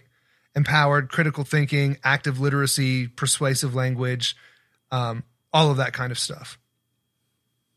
And then you have your middle class, which only makes up about 5% of the population. And they would be focused on numeracy, passive literacy, technical skills. So it'd be like your engineers, your architects, doctors, lawyers, those people. And they get a particular schooling. So your upper class gets educated with specific things. Your middle class gets educated with specific things. And then your lower class would be about 95% of the population. And that focus was on obedience, cooperation, and correct attitudes, along with rudiments of literacy and myths of history. It's one thing to say that.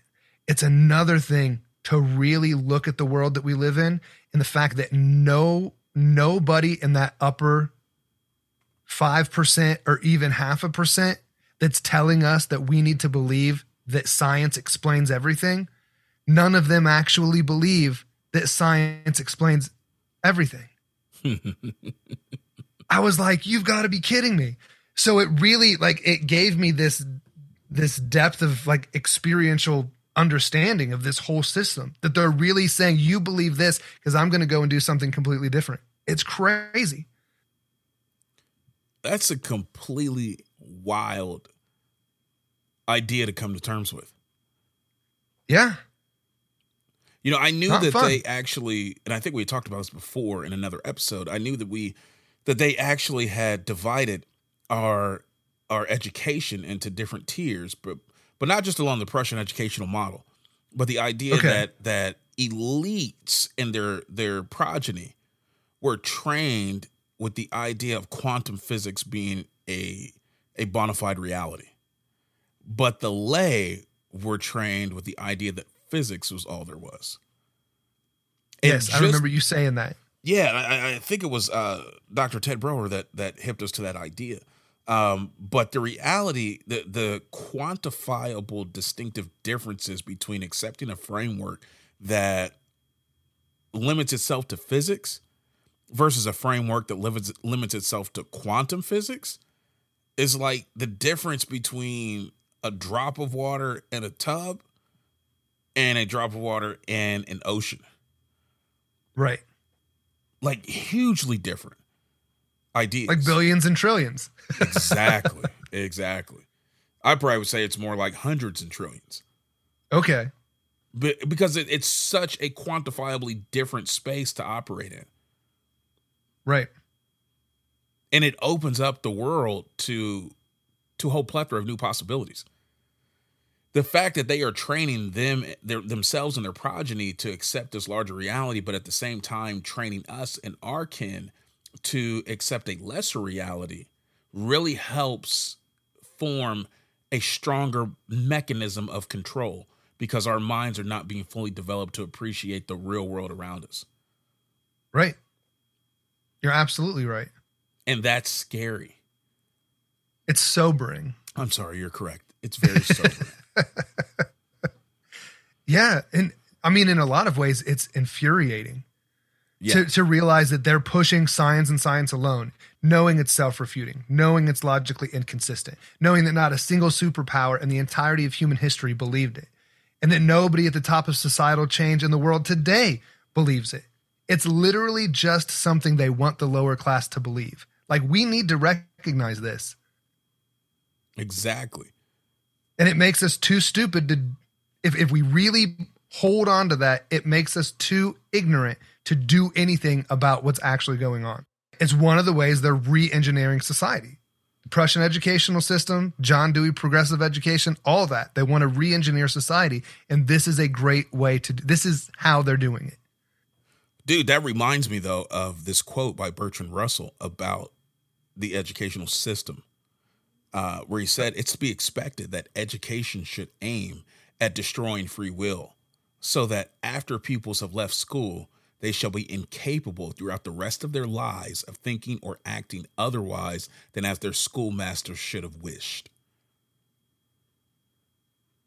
That's sobering. Yeah. That is alarming to the hilt. Because the reality is, once someone is put through that system, the Prussian educational base, compulsory educational system, they will develop lifelong incapacitating tendencies that will basically make them the thought slaves of their schoolmasters. Not necessarily their teachers that they went through school with, but those who control the school system and the curriculum that's fed to us for over 15,000 hours of education. That's the intent, to make us, like you were saying, incapable of fighting back. Yeah, it's terrible. This is why they designed that system. Yeah, it is. Specifically so that we would be brainwashed and incapable of rising up and resisting the mental assault that we were going to consistently be put under. Not just in school, but out and about in society as a whole. The constant brainwashing, the neurolinguistic programming, the spiritual indoctrination, all the stuff that's made our existence and made the things that we come in contact with toxic. I mean, it's made it radioactive. It's radioactive, toxic to the degree that we can't hold on to these ideas even a little bit without suffering fallout. And we won't be able to do anything. Right. And one of these ideas is that science explains the universe. Exactly. It's just not true. I mean, science does do well to explain a lot about the universe. It just isn't well suited to explain everything about the universe. And I think we would do well to keep that distinction in mind. Right. So, John Dewey's progressive educational model is designed to re-engineer society. And I think it was Barrett Coles. Is that how you say his last name? Coles? Her last name. Her last name. Yeah. My mistake. No problem. This is important. Yes. Yeah, in her book, Brave New School, she talks about the old paradigm or the old religion and what it's moving into. And it's really interesting.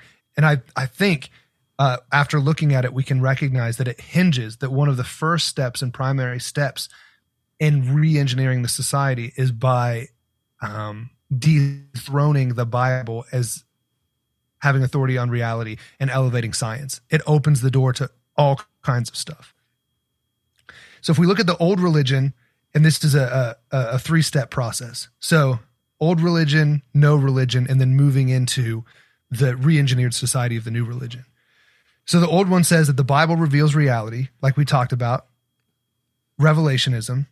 To no religion, science explains reality, and that moves us to feelings and experience to define reality. Does it sound like we're getting close to that? No, I don't feel like that at all.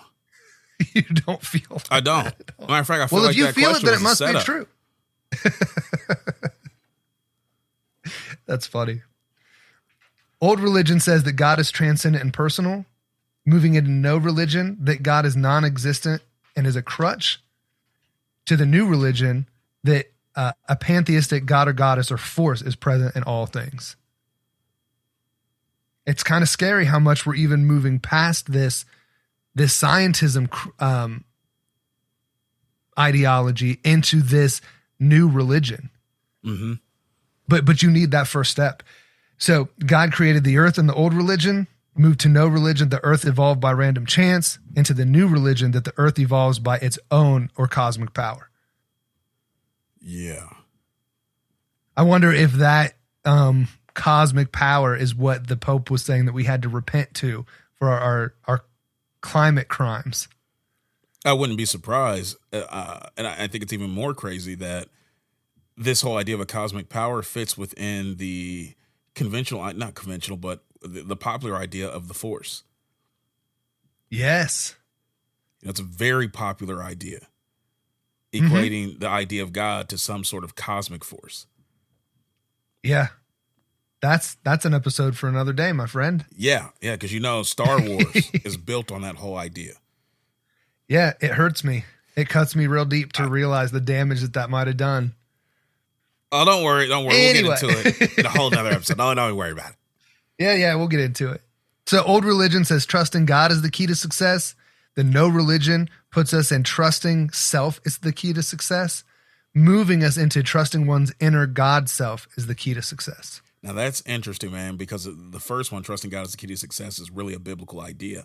But trusting the self is the key to success. And then the next one, that next idea you said, those are both New Age ideas. They are. In fact, I really want to say most of what you've gone over with the change is really New Age. It really is. I think we just did an episode on the New Age. We did. Yeah. It was difficult because I was preparing some of the notes at the same time. Okay. And it was hard to keep them separate in my mind because they overlapped so much. I was like, this is crazy. Yeah, but that's really our reality. The New Age and all this other stuff, it really does overlap because it's a concentric part of the satanic control matrix. Right. Which are really overlapping agendas, overlapping ideas, overlapping mechanisms of control that produce a totalitarian system. Mm-hmm. Absolutely. The last one on this list is the old religion says good and evil are incompatible.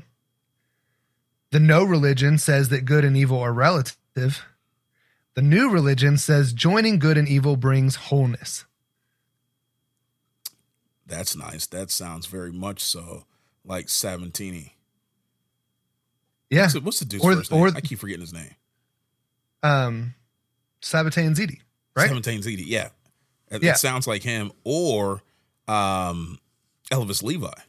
That's what I was going to say in the Baphomet. Yeah. That this is the perfect society, is all these things are joined together to bring wholeness and balance. Exactly. It's not an accident that they're so similar. It seems it seems like it, but it really isn't. It's really intentional because it is by design. It is. The design is to sequentially and progressively move people subtly forward towards this religion that completely obfuscates Yahweh, that completely throws God out and allows for these things to come into its place. And the practitioners of that fully embrace it. That's the goal. Mm-hmm. And to get humanity to do it, whether it realizes it or not. Right. They want to push us into this new paradigm. Exactly. So where the old paradigm, we would lean on biblical truth. The new paradigm puts us at earth-centered myths. Old paradigm, we rely on facts. The new paradigm, we just rely on experience and feelings. We have observation that's replaced with imagination. We replace logic with speculation and feelings. We replace science with politicized pseudoscience. I mean, the last couple of years, we've seen that to a degree we never imagined. I know what you're talking about. When they say trust the science, they're really saying trust the politicized pseudoscience. Which really you could refashion as political correctness. Yeah, yeah. They move us from reality to fantasy, from factual history to functional or multicultural studies, from objective thinking to subjective thinking. No, subjective feelings. Feelings. Oh, you're right. My mistake. From objective thinking to subjective feelings. 100%. And individual responsibility to group thinking. Like, I'm done. I want to throw my hands up. I feel like this is a throw 'em up? complete breakdown. Like, oh my God, yo, this is a complete breakdown of everything we're experiencing right now. Uh-huh. It's what she's doing, and they're doing a great job. They really are. It's scary. And what was she printed this in 96? Yes. I think that's when that book was published. Okay, yeah. So yeah, she knew what she was talking about. That all this stuff was coming because it reads like it's happening today. Right. Social emotional learning, the multicultural studies, Black Lives Matter, identity politics, transgenderism. I mean, all that stuff is exactly what she just laid out. And the first step in achieving these is to, like I said, dethrone the Bible's authority and limit thinking to just science alone, but just for the lay, just for the proletariat. Right. Because no one in charge believes it. But We went back to Egypt. We believe it, hook, line, and sinker. Not you and me, but, you know, the average person, you talk to them, they're hitting you with this. Don't you believe the science? Other day, I was in a conversation with someone. I think we were talking about, of all things, COVID, you know, hot button issue. Asked me a question. I said, nope. And I think they asked me if I had taken a vaccine. I said, absolutely not. I said, yo, Jason, man, Jason, you don't believe the science? You don't trust it? I sat there dumbfounded for a minute. Just mouth was agape. I was like, they really played that card with me. I got to figure out, how do I swing at this? Let me call Christopher. It was like a surreal moment. I was like, I really got the question. Like, I don't believe science. Like, somehow I am an intellectual invalid who can't make any sort of rational thought because I disagree in this one particular aspect with mainstream thinking. It's crazy. They put you in a group. It was designed to push me back in line. Like, quickly, I wanted to be like, oh, no, I agree with the science. Then it took me a moment, dude. We haven't talked about this, but it took me a moment to realize I had just encountered the second step in brainwashing. Jamming? Okay. Yes. The 3 stages of brainwashing are desensitization, jamming, and then conversion. So the first thing you want to do is you want to normalize something to the point that an audience becomes desensitized to it. And then the second thing you want to do is anybody who resists that's left over, you want to find a way to classify their resistance in association to something they despise. Right. So if as an example, if they resist mainstream thinking and let's say they're Christian, you would call them something like either Satanist or a Nazi, or you're closed-minded, or you're coming across bigoted, or you got some sort of phobia against this. And nobody wants to be identified that way. So the idea is that you will self-correct, that you will get off the train of resisting the narrative and will come in line with the established point. And so believe the science, or the question that was put to me, you don't believe the science, is a variation of that technique. Because nobody wants to be associated with being a non-science, like a science denier, or not scientifically minded. So the quick approach would be, yes, I believe the science. Of course. Well, then scientists say this is okay, so aren't you on board? Well, I don't know. I should be. I was like, yo, they just tried to jam me.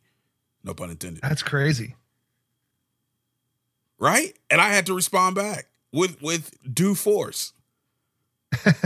I bet you did. I did. I went right back at him and let him know, like, hey, that's not going to get me. Right? I have problems not with science. I have problems with scientists.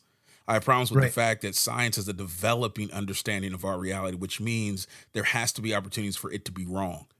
It cannot be always right all the time. Else there's no way for us to learn. Right. Learning necessitates error so that we can correct from it and gain a proper and more accurate understanding of our reality. And telling me that I should just believe the science no matter what it is means that I should also forget the times that scientists said one thing and come back and said, well, we weren't right. Yeah. Or we actually lied about this. We knew better, but we lied about this. That's even worse, that we fabricated findings. Yeah. We wanted this to be true. But it happens all the time. It does. Humans are faulty. Yes. I was really thinking, and humans are jerks at times, right? They will lie. They will spin the truth. Somebody once said, when I'm arguing with my wife, I will correct a Wikipedia article to be right. I was like, I love it, but that also shows our corruption. Immaturity. It does, and it shows our bend to want to be right, even if we got to lie about something official. So it just matches what we think. Is that course- person a politician? Say what? I said, is that person a politician? What, the one that was talking to me? Yeah. Oh no, No, the one that said that when they argue with their wife, they'll even Oh, that's funny. refute an article. I don't remember. I don't think so. I think it was a comedian, but I was like, that's great. Seems fitting. Right. So yeah, like it's just we went all the way back to ancient civilizations, right? You know, we did Egypt, we did the Antikythera mechanism to prove this point. And one way that they try to sell it to us is that we've outgrown the religion, right? Like maybe we needed it for a time, but now we don't. We've evolved past it. That's what I was going to say. You know, religion is now a vestige carryover from a bygone era. And we no longer need it. We've gone beyond its requirements and we can let it go. Okay. I could be on board with that, but I've got to ask some questions. Okay. Let's go to CERN. Ooh, what you want to go to CERN for? If religion and supernatural thought is so outdated, why are we doing mock human sacrifices? I'm saying, why is there a god to Shiva outside of the property?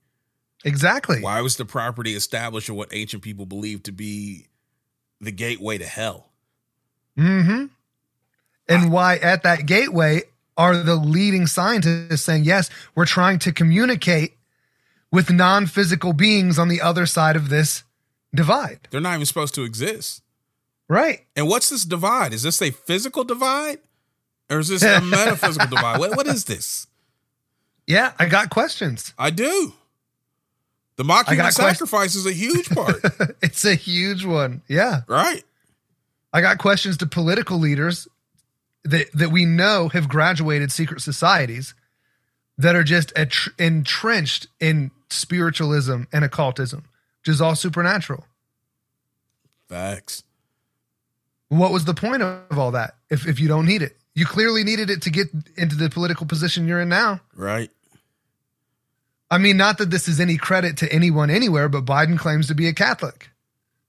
So the leader of one of the most powerful nations in the world claims to be a religious individual. That's something. Like it's not adding up. I was going to say, if it's not important, why do we have separation of it from church and state? Yeah. I mean, especially if it's inconsequential. If it's a small, stupid idea, then there should be no reason to really separate it from the state. Yeah, you're not wrong. I mean, I can believe in the Easter Bunny. It's not going to be something that should disqualify me from running for office. Right. Right. Yeah, I don't know. It's not adding up. I think we could go to the United Nations and say, why do we need a meditation room? Or we could ask, why is there convocation? Why is that happening? The great invocation. The great invocation. Yeah, why is that happening multiple times a day? Right. And were there even the triangles? People paired up it wouldn't be paired up in threes, but grouped. Triplets grouped and threes scattered all over the world to pray the great invocation. Right. Why do we need that if religion and supernatural thought is just a vestige idea of a bygone era? Why would you have a publishing company inside your headquarters that is actually named after supposedly a non-existent mythical religious being? You know, why would we have Lucius Trading Company? Right. Which is a derivative for those people that are nitpickers. Lucius is a derivative of Lucifer. Right. Because it began as Lucifer Publishing Company. It did. I don't understand why the UN should even be doing business with that sort of entity. Just, you know, they don't want to be in any way, what do they call that? Guilt by association. They don't want to be marred by being with another religious organization such as Lucifer Publishing. Right. It's ridiculous. And New Ageism. We just did an episode on New Ageism. Right. Saturates think tanks, secret societies, government organizations, all of it. And it's based off of supernatural understanding and paving the way for the replacement Christ to come. Exactly. Stop telling me that science is the only thing that we're allowed to believe. If that was the case, then there should be no pentagrams on our flag. And there should not be a strategically unfinished pentagram built into the structure of Washington, D.C. And Washington, D.C. should not have been strategically positioned between Virginia and Maryland, nor should it have been built on a supposed ley line, as well as the other first 5 cities that were established in the United States. All of those pointing towards Stonehenge. Right. There shouldn't be any of this religious establishment or religious alignment going on in our country. But there is. More importantly, our country should not have been dedicated to all pagan gods. Yeah.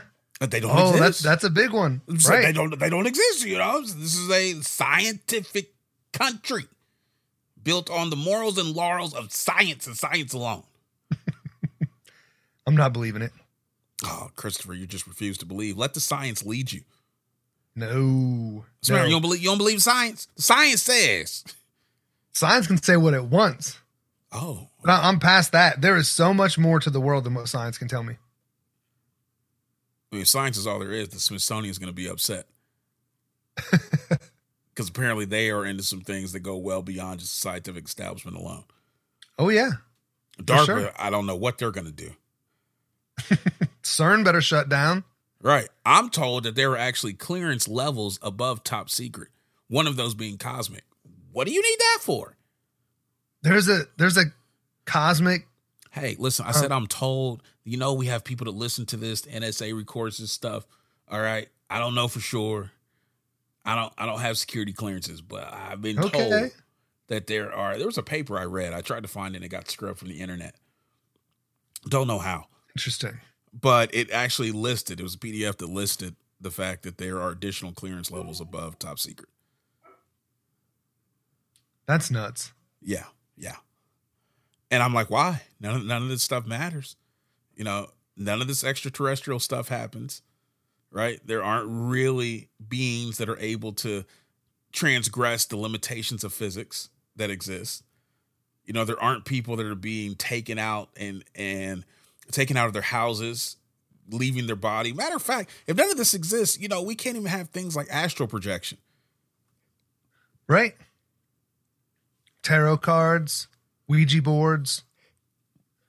Milton Bradley's just lying to us. That's crazy. It's crazy. But I mean, the lies in this indoctrination are so persuasive. It really takes effort when we have to keep reminding ourselves and each other not to get swept into this. Right. Why is Halloween so popular? Yeah. Very few things are scientific about Halloween. And we love that. We as a culture. Right. No, I got you. I love that whole celebration that time of year. Why? Why do we teach? I got to stop. Why do we teach Santa Claus? Yeah. I mean, you could go all day, bro. You could, but I'm really just trying to get people to wake up to the fact, like, look around you at how much of our conventional world is built on the idea of things that exist that are not explained by science. Yeah. And the fact that we actively accept and in some cases endorse and promote these ideas. You can't also gravitate to an idea that science is all there is. It's just not the smart position. It's not at all. And I think if we miss painting that whole picture, because it's such a pervasive idea, that you really have to build that whole framework. And like we were saying, you could go all night. But I think it's important to point and be like, look, this is how it really is. Because if we're not willing to build all that framework, then we're probably just going to sound like science-hating fanatics. And all people are going to end up hearing is this. And that right there is the sound of a person that has been fully indoctrinated with the ideas of conventional wisdom and pop culture, right? They have bought into the mainstream narrative. And that's what it sounds like when they graduate. Oh yeah. Yeah. That's the alma mater of the graduate mainstream narrative. Oh, that's funny. Right. But okay, here's the real thing.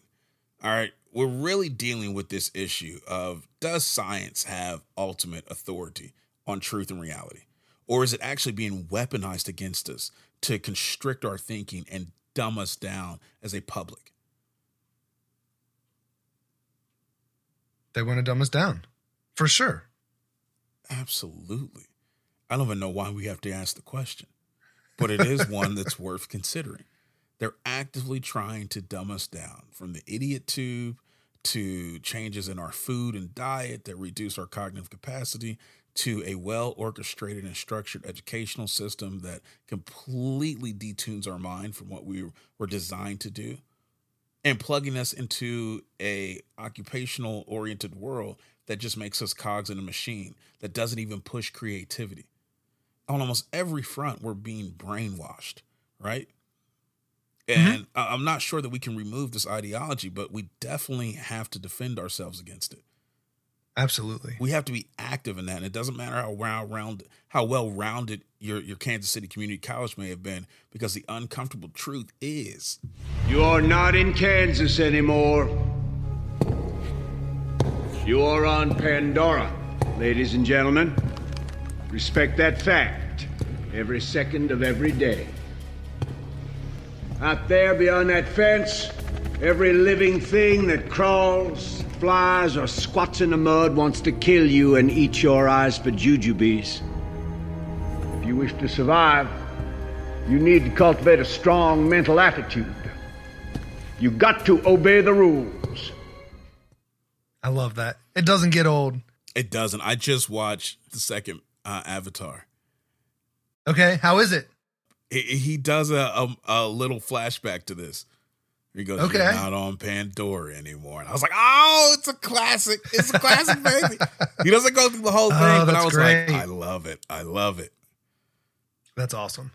It really calls your mind back to sharp focus, that you're in a war, in a hostile environment, and you have beings that are actively targeting you and want to kill you, want to feed off of your carcass, and won't even feel bad, will take great pleasure in destroying you.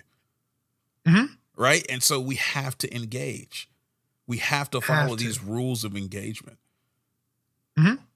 And the first one is know your war doctrine. We've got to know what the Bible says, and that's how we develop a strong mental aptitude. One of the things Scripture tells us, you mentioned earlier, Jason. Me? Is that what? Me? What'd I say? Yeah, you. That sounds incriminating. That we are without excuse. Oh, yeah, I remember that. Yeah. Paul tells us in Romans 1:20, for since the creation of the world, God's invisible qualities, his internal power and divine nature have been clearly seen, being understood from what has been made, so that people are without excuse. It's beautiful. That's revelationism right there. Explains the whole epistemology. But Scripture tells us, or warns us, that people will believe the doctrines of demons. And we've used this Scripture before, but I took it a little bit further because something really jumped out to me. What was that? 1 Timothy 4:1-2, it says, the Spirit clearly says that in later times, some will abandon their faith and follow deceiving spirits and things taught by demons. Here's what jumped out. Such teachings come through hypocritical liars whose consciences have been seared with a hot iron. They come through hypocritical liars. Everyone that's telling us to trust the science doesn't trust the science. I was like, that's crazy. Dude, that's $1 million point. $1 million. Yeah, I was like, oh, I never even noticed that before. Me neither. Scripture anticipates that deceit is really the name of the game, and it's not getting any better. Matthew 24:22-25 says, in those days, had it not been cut short, none would survive.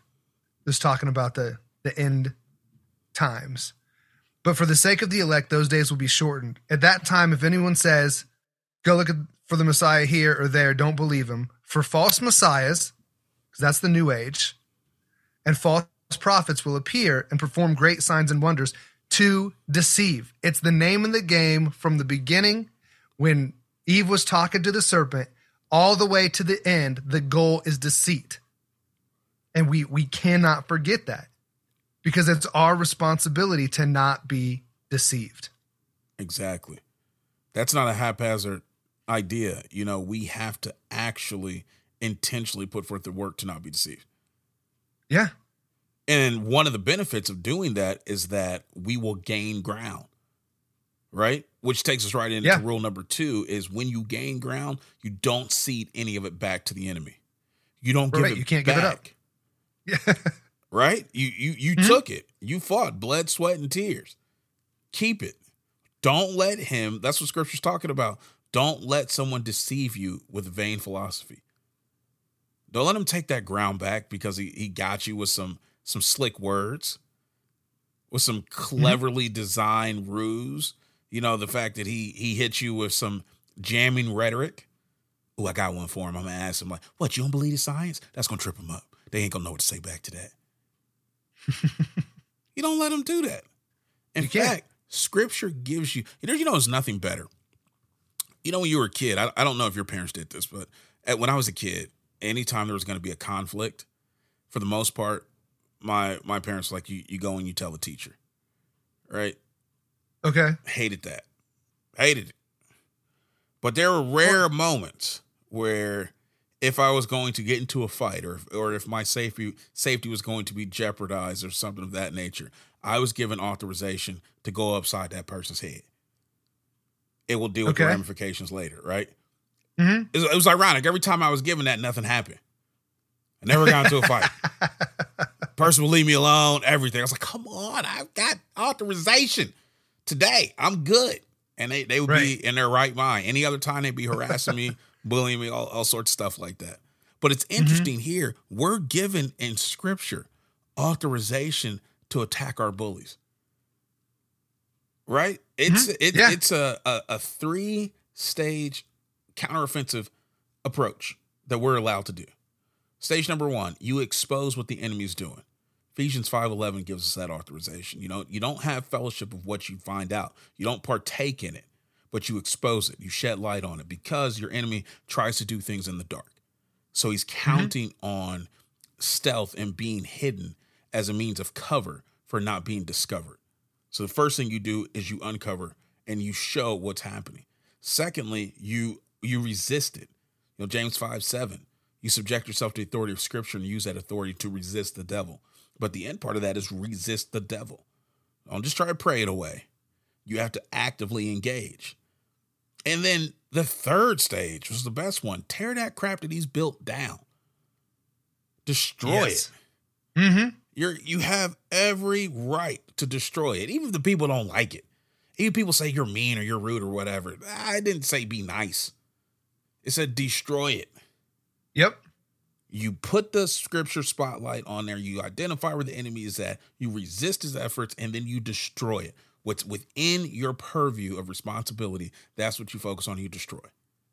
And if we did that in the aggregate as followers of Christ, with the blood covenant of Jesus Christ himself empowering us and backing us up, there's not a lot that we couldn't accomplish.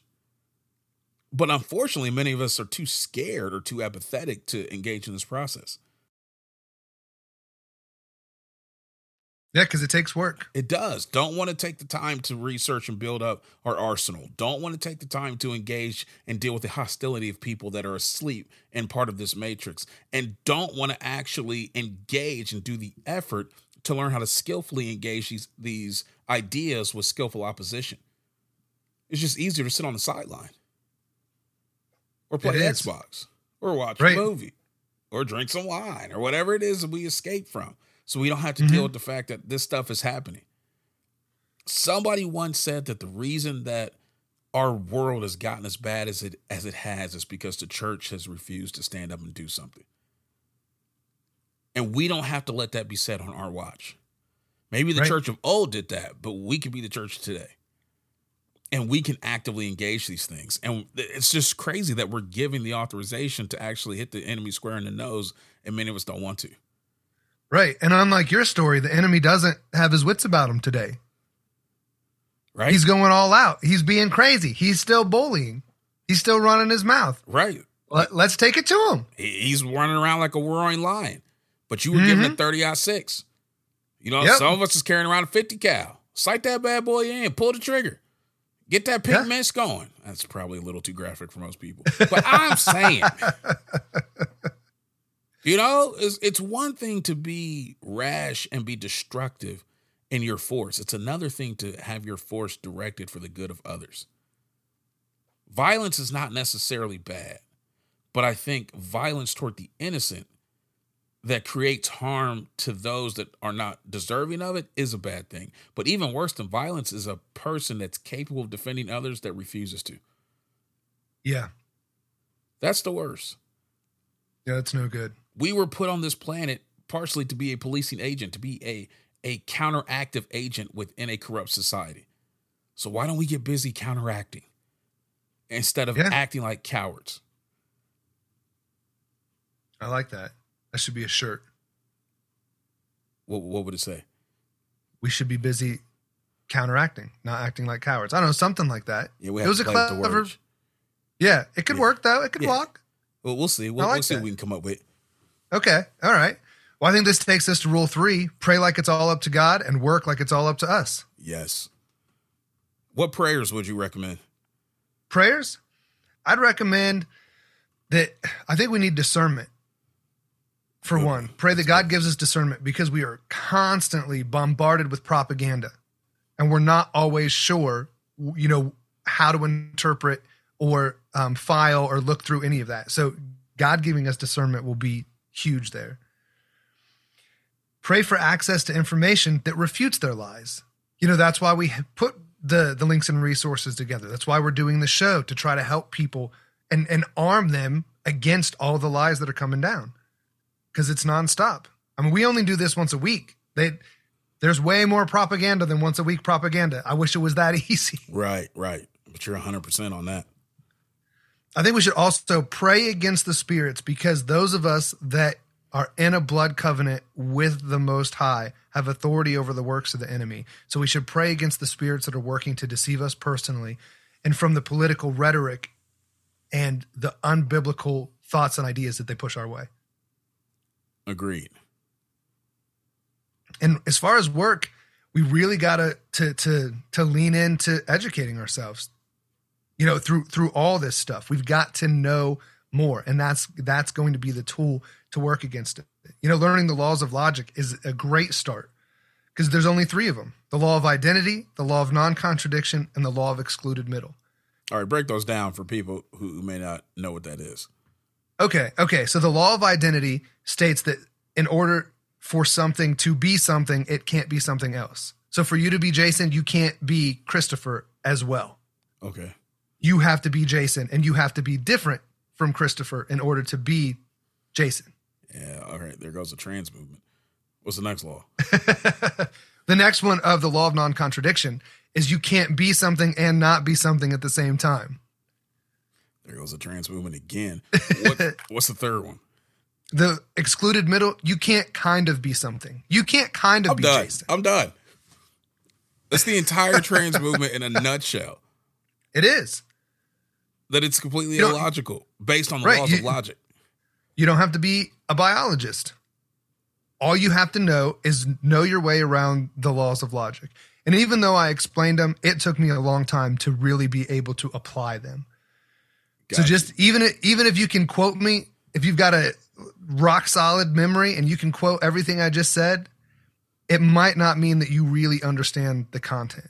So in order to apply it, in order to filter things through it, it's really important to understand it. So look at it, play with it a little bit, explore the ideas, practice. Something that you and I used to do, and I kind of forgot about this, is we used to send each other articles and be like, what laws of logic is this violating? Yeah. Yeah, I remember that. Either laws of logic or logical fallacies, which is the same thing. Exactly. You go, where is this violating the laws of logic? And we just send them back and forth. And sometimes we'd be like, I don't know, I can't figure it out. And other times we'd be like, here, and here. And you just got to practice with it a little bit. Yep. It's like a muscle. You end up building the ability to do it better the more you use it.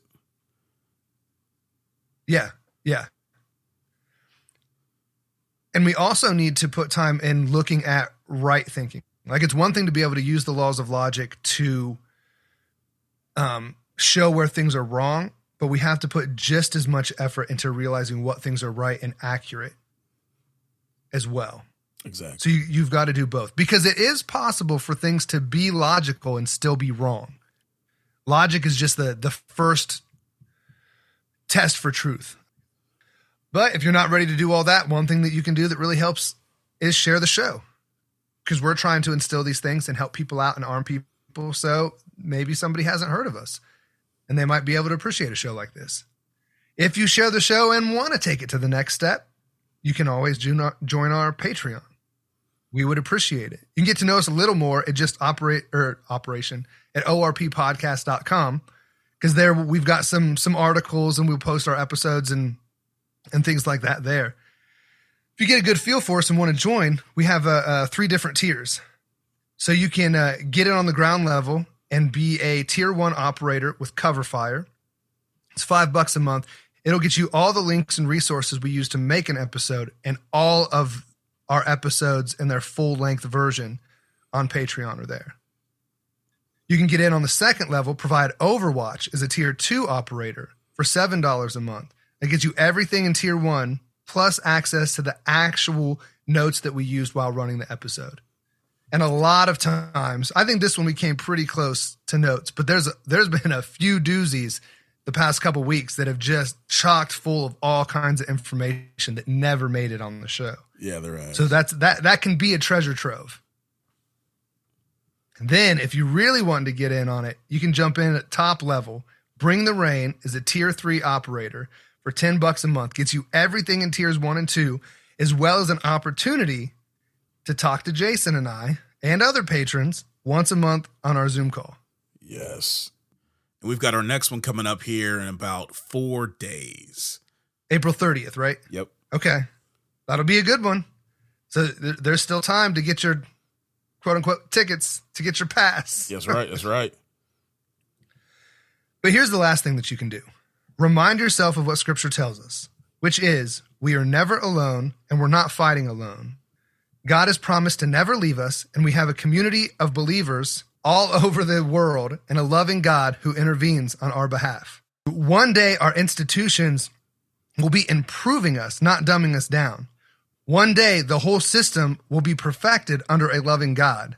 One day we will know not just truths, but God himself in all his glory. But until then, we are deployed to this dystopian rock by our Savior in Chief, the very one that's commissioned us on a Caesar. That's right. We're on a combat search and rescue mission here, people. And be advised, the hostages we're after are likely to be hostile towards us. But you know what? We still gotta go get them. Now, our task and order is simple. We're to search for and rescue anyone that can be sympathetic to Christ, but is currently held hostage under Satan's deception. And make no mistake, we will be operating in a hostile environment, but the rules of engagement are clear. Listen to me, if you take fire, I expect you to give fire. Now I need you to keep your head on a swivel out there. You stay frosty, you stay faithful, and above all, you stay in the fight. That means do not give up, because we're counting on you. You ain't alone out there. We're fighting right next to you, and we'll see you out there again, fighting on the front line. 10-4.